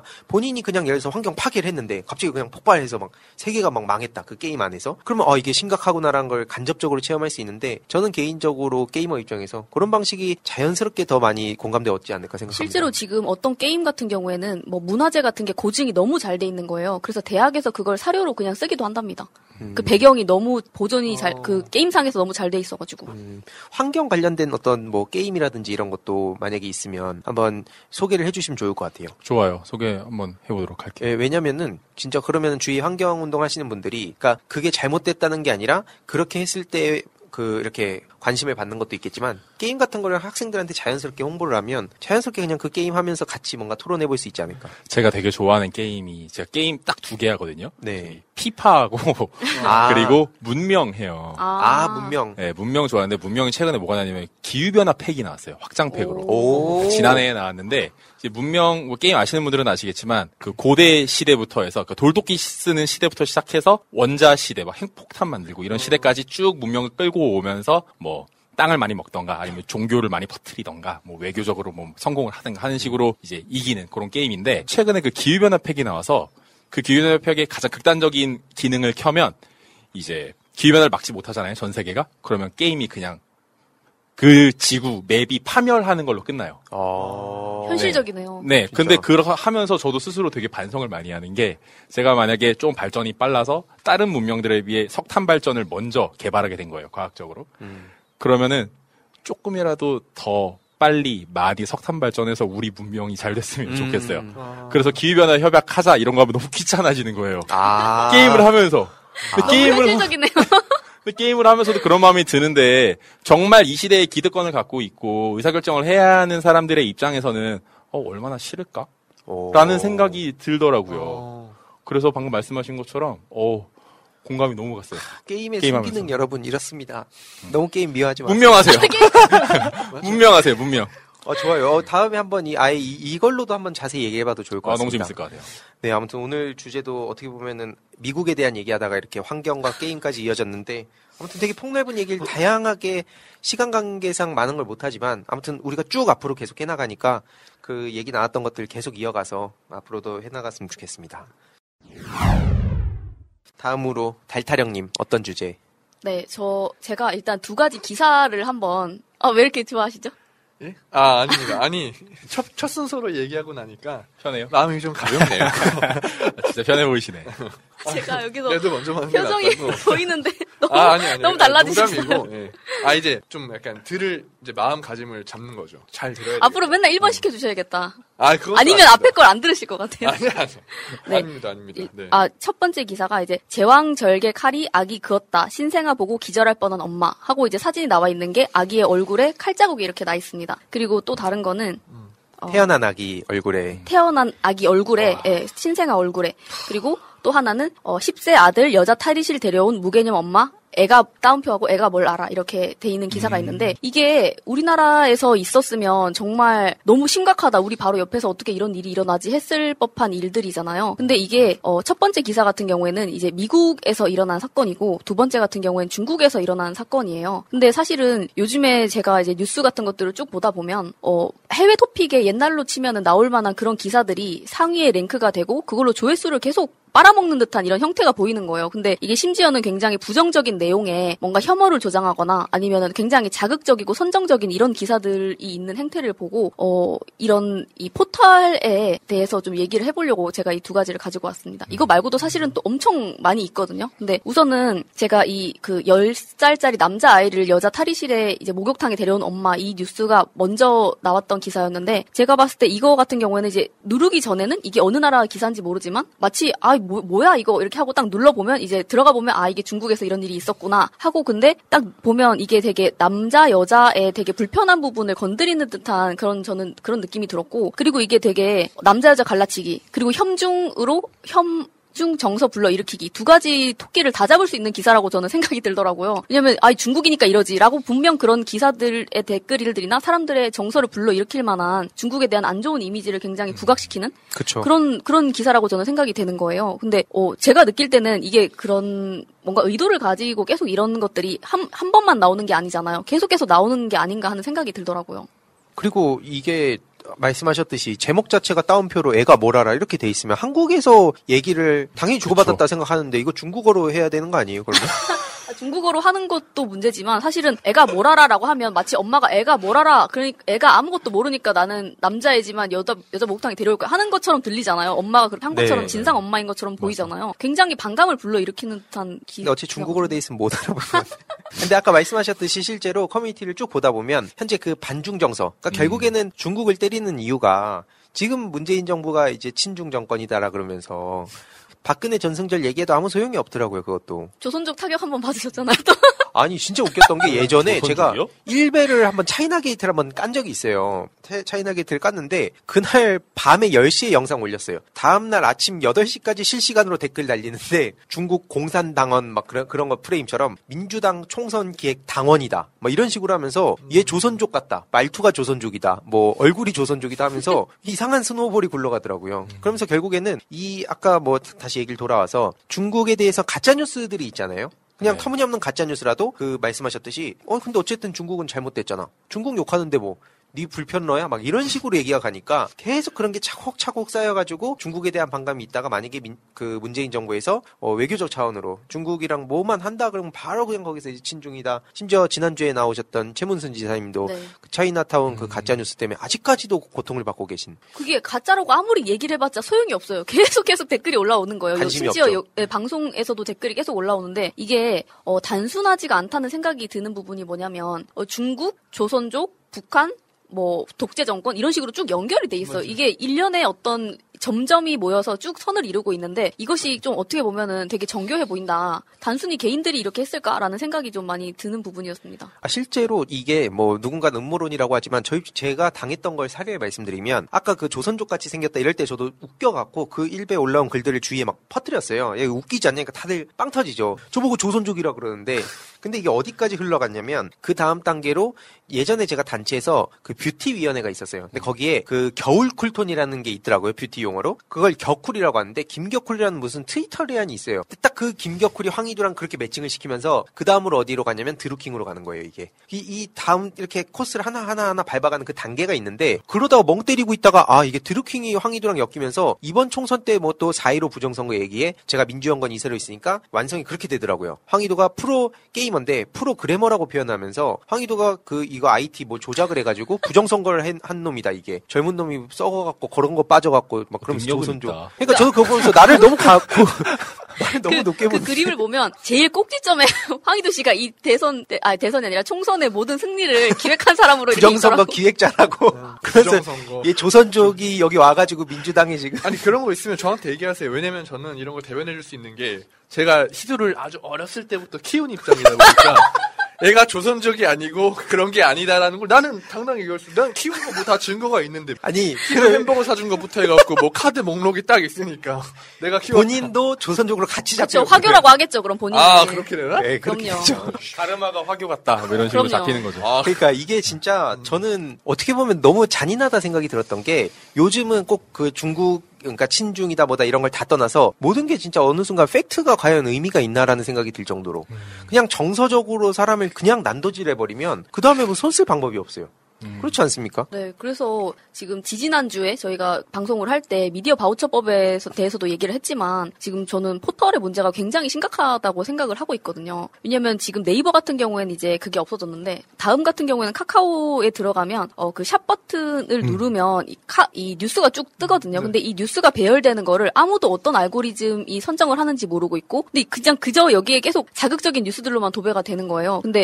그런데 여기가 이 공간과 그리고 그 커뮤니티를 또 보여주는 뭐 웃긴 자료 같은 걸 보는 그런 공간이 있는데 사실은 여기에 어느 순간인가부터 이제 사람들이 많이 여기에 접속을 하다 보니까 광고 같은 것도 점점 스며들고 이렇게 하더라고요. 근데 왜냐면 그렇게 유입이 많은 걸 사실 노다진데 굳이 놔둘 필요가 제 생각에도 없을 것 같아요. 거기 계속 광고를 끼워넣게 되고 이런 구조가 되는 것 같은데 근데 이런 걸 봤을 때 저번에도 말씀드렸지만 기자들이 들고 가서 언론 안에서 또 데스킹을 하고 또 결국 최종 데스킹을 포털이 하게 되는 이런 구조에서 제일 먼저 포털을 좀 어떻게 해야 되지 않나라는 생각이 어떻게 할까요? 제가 지금 민주당 미디어 특위에서 활동하고 있어서 어떻게 해야 돼요? 좋아요. 좋은 질문이에요. 매번 회의를 할 때마다 이걸 중간복을 제가 하고 있는데 상황상 그리고 전략상 다 밖에 말을 못하는 상황이에요. 근데 참고로 어차피 좀 어느 정도 공개됐으니까 드린 말씀인데 포털과 뉴스를 분리해달라는 시민들의 굉장한 요구가 있고 실제로 안에서도 그 논의가 되게 많이 있는데 지금 그 논의가 계속 지체되는 부분이 딱 그 부분이에요. 이거를 입법으로 할 것이냐 자율규제로 맡길 것이냐. 그게 좀 많이 좀 충돌하고 있는 입장이고 저는 개인적으로 입법으로 해야 된다는 입장인데 뭐 거기에 대한 당연히 우려도 있겠죠. 뭐 이게 너무 법으로 모든 걸 하려는 거 아니냐. 뭐 법에도 한계가 있다 이런 얘기들이 있지만 그래서 누구라고 말씀드릴 수는 없지만 아무튼 중요한 것은 이게 과연 그 자율규제에 맡겨서 이게 해결이 될까? 그러니까 아까 말씀하셨듯이 실제로 알고리즘 탓하면서 이게 또 기업의 비밀이다. 영업비밀이다. 이런 식으로 논리를 펼치면은 뭐 할 말이 없어지잖아요. 근데 문제는 이게 또 사기업의 법이 뭐 어쩌네 저쩌네 이런 것들이 있어서 안에서도 굉장히 전략적이고 또 디테일하게 논의를 하고 있다. 지금까지는. 네네. 그런 상황입니다. 왜냐면 제가 그 김승원 의원이 다른 방송에서 나와서 하시는 얘기를 들었는데 그때 방송에서 당시에는 우리나라 국내 포털도 해외 거대 포털에 비해서는 굉장히 약자기 때문에 그 제도권 안에서 뭔가 딜을 할 그런 여지가 있다고 얘기를 하셔서 전 되게 희망적으로 생각을 하고 있었거든요. 포털 개혁이라고 말하면 또 너무 그런지 모르겠지만, 네.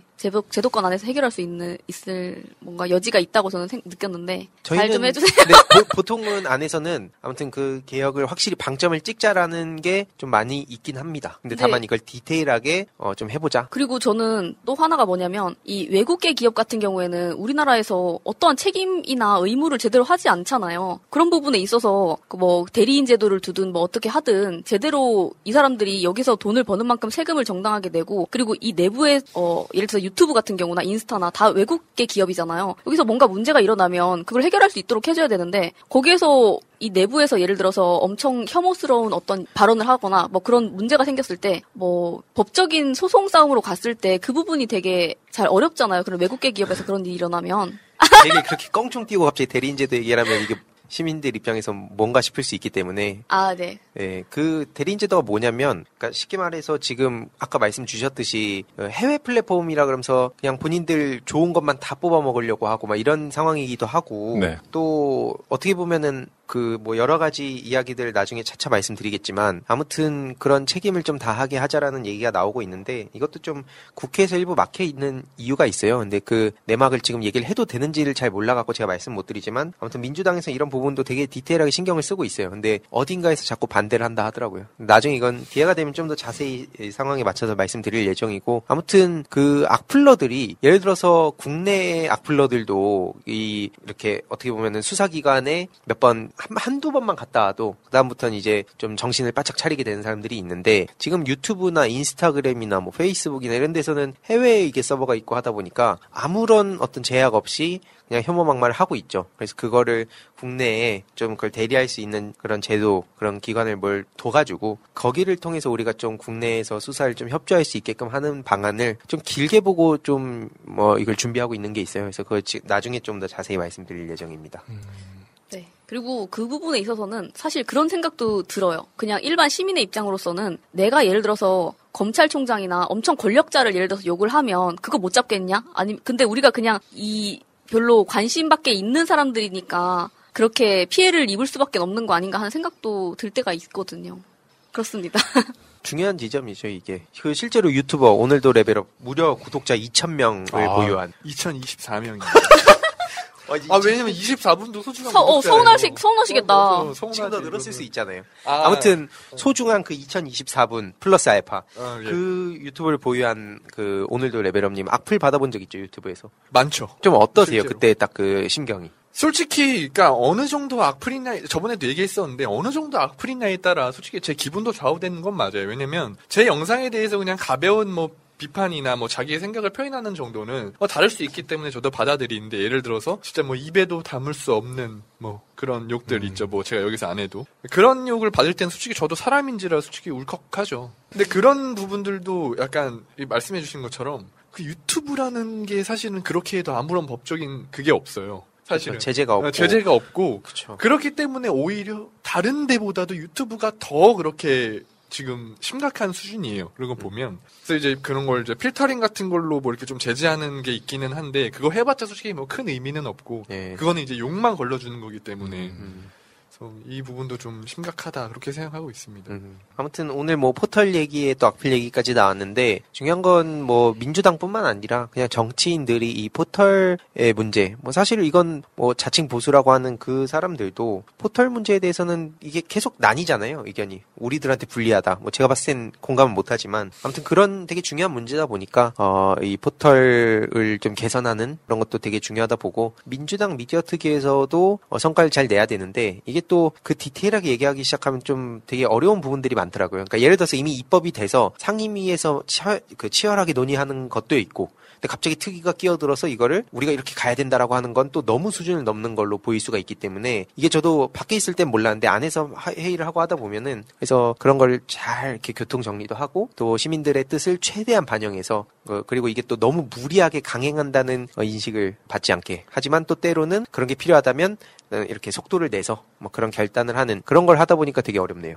아무튼 저도 중간중간에 계속 소식을 좀 전해드리고, 아무튼 포털에 대한 중요한 내용, 그리고 친중 뭐 그러니까 혐중에 대한 내용도 간략하게 잘 들었습니다. 오늘 진짜 시간이 너무 빨리 가서 마지막 부분에 좀 급하게 마무리한 것 같은데 달타령님 좀 어떠셨어요? 뭐 추가적으로 하실 말씀?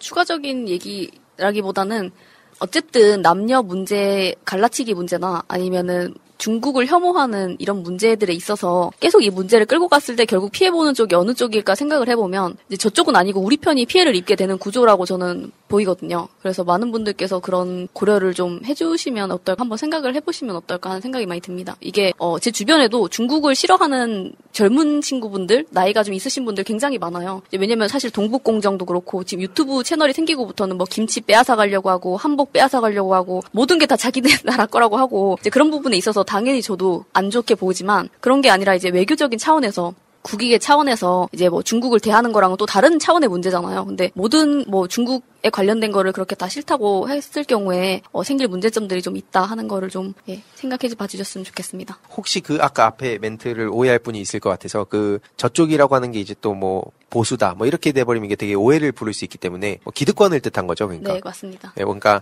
계속 분열하고 싸우고 서로 헐뜯고 하다 보면 결국에는 기득권들한테 너무 좋다. 약간 그런 얘기인 걸로. 네, 맞습니다. 네. 혹시 다른 분들은 좀 하실 말씀? 오늘에 대한 소회요? 네, 뭐 전반적으로. 아니면 그냥 다른 얘기해도 돼요. 오늘 뭐 저녁 뭐 먹었는지 이런 것도 마무리하는 차원에서. 사실 저 아까 G7 얘기할 때 그 중국의 1대1로 얘기도 하고 싶었어요. 그래야 조금 이야기의 균형이 좀 맞긴 하거든요. 그런데 사실 좀 그냥 안 하고 넘어간 이유가 다음에 해도 될 것 같아요.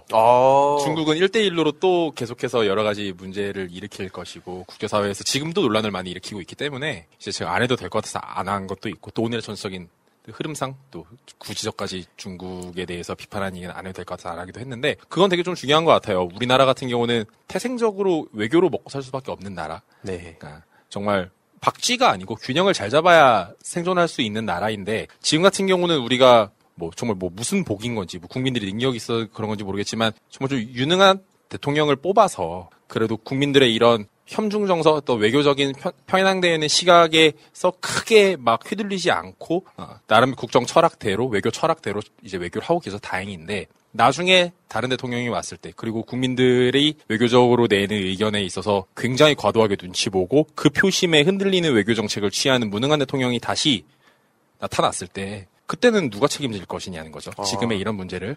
지금 우리가 단순하게 중국을 혐오하는 것뿐만이 아니라 어떻게 보면 우리나라의 근간을 흔드는 되게 중요한 이야기들을 하고 있는 것이기 때문에 중국뿐만 아니라 외교적인 이야기들, 국제적인 이야기들을 할 때 조금 더 무게감을 갖고 책무성을 갖고 언론도 이야기하고 정치인뿐만 아니라 일반 시민들까지도 조금 더 진지하게 남의 나라 이야기가 아니라 정말 우리의 이야기로서 책무성을 갖고 좀 접근했으면 좋겠다라는 생각이 듭니다. 네, 좋습니다. 마지막으로 짧게. 좀 길게 얘기하려고 그랬는데 또 짧게 얘기하라고 하시니까. 네. 오늘 내용 전반적으로 다 좋았던 것 같습니다. 예. 다음에 더 알찬 주제로 찾아뵙도록 하겠습니다. 네, 좋습니다. 아무튼 청국장을 하다 보면 시간이 되게 빨리 가요. 왜냐면 각각의 또 주제들이 할 얘기가 많은 주제다 보니까 시간이 좀 길어지긴 하는데 그래도 계속해서 소식 오늘 못 하면 또 다음 주에 하면 되니까요. 오늘 청국장 83회는 여기서 마무리하도록 하겠습니다. 시청해 주셔서 감사합니다. 감사합니다. 완전한 대한민국 문재인과 손잡고 다시 하는 우리 대한민국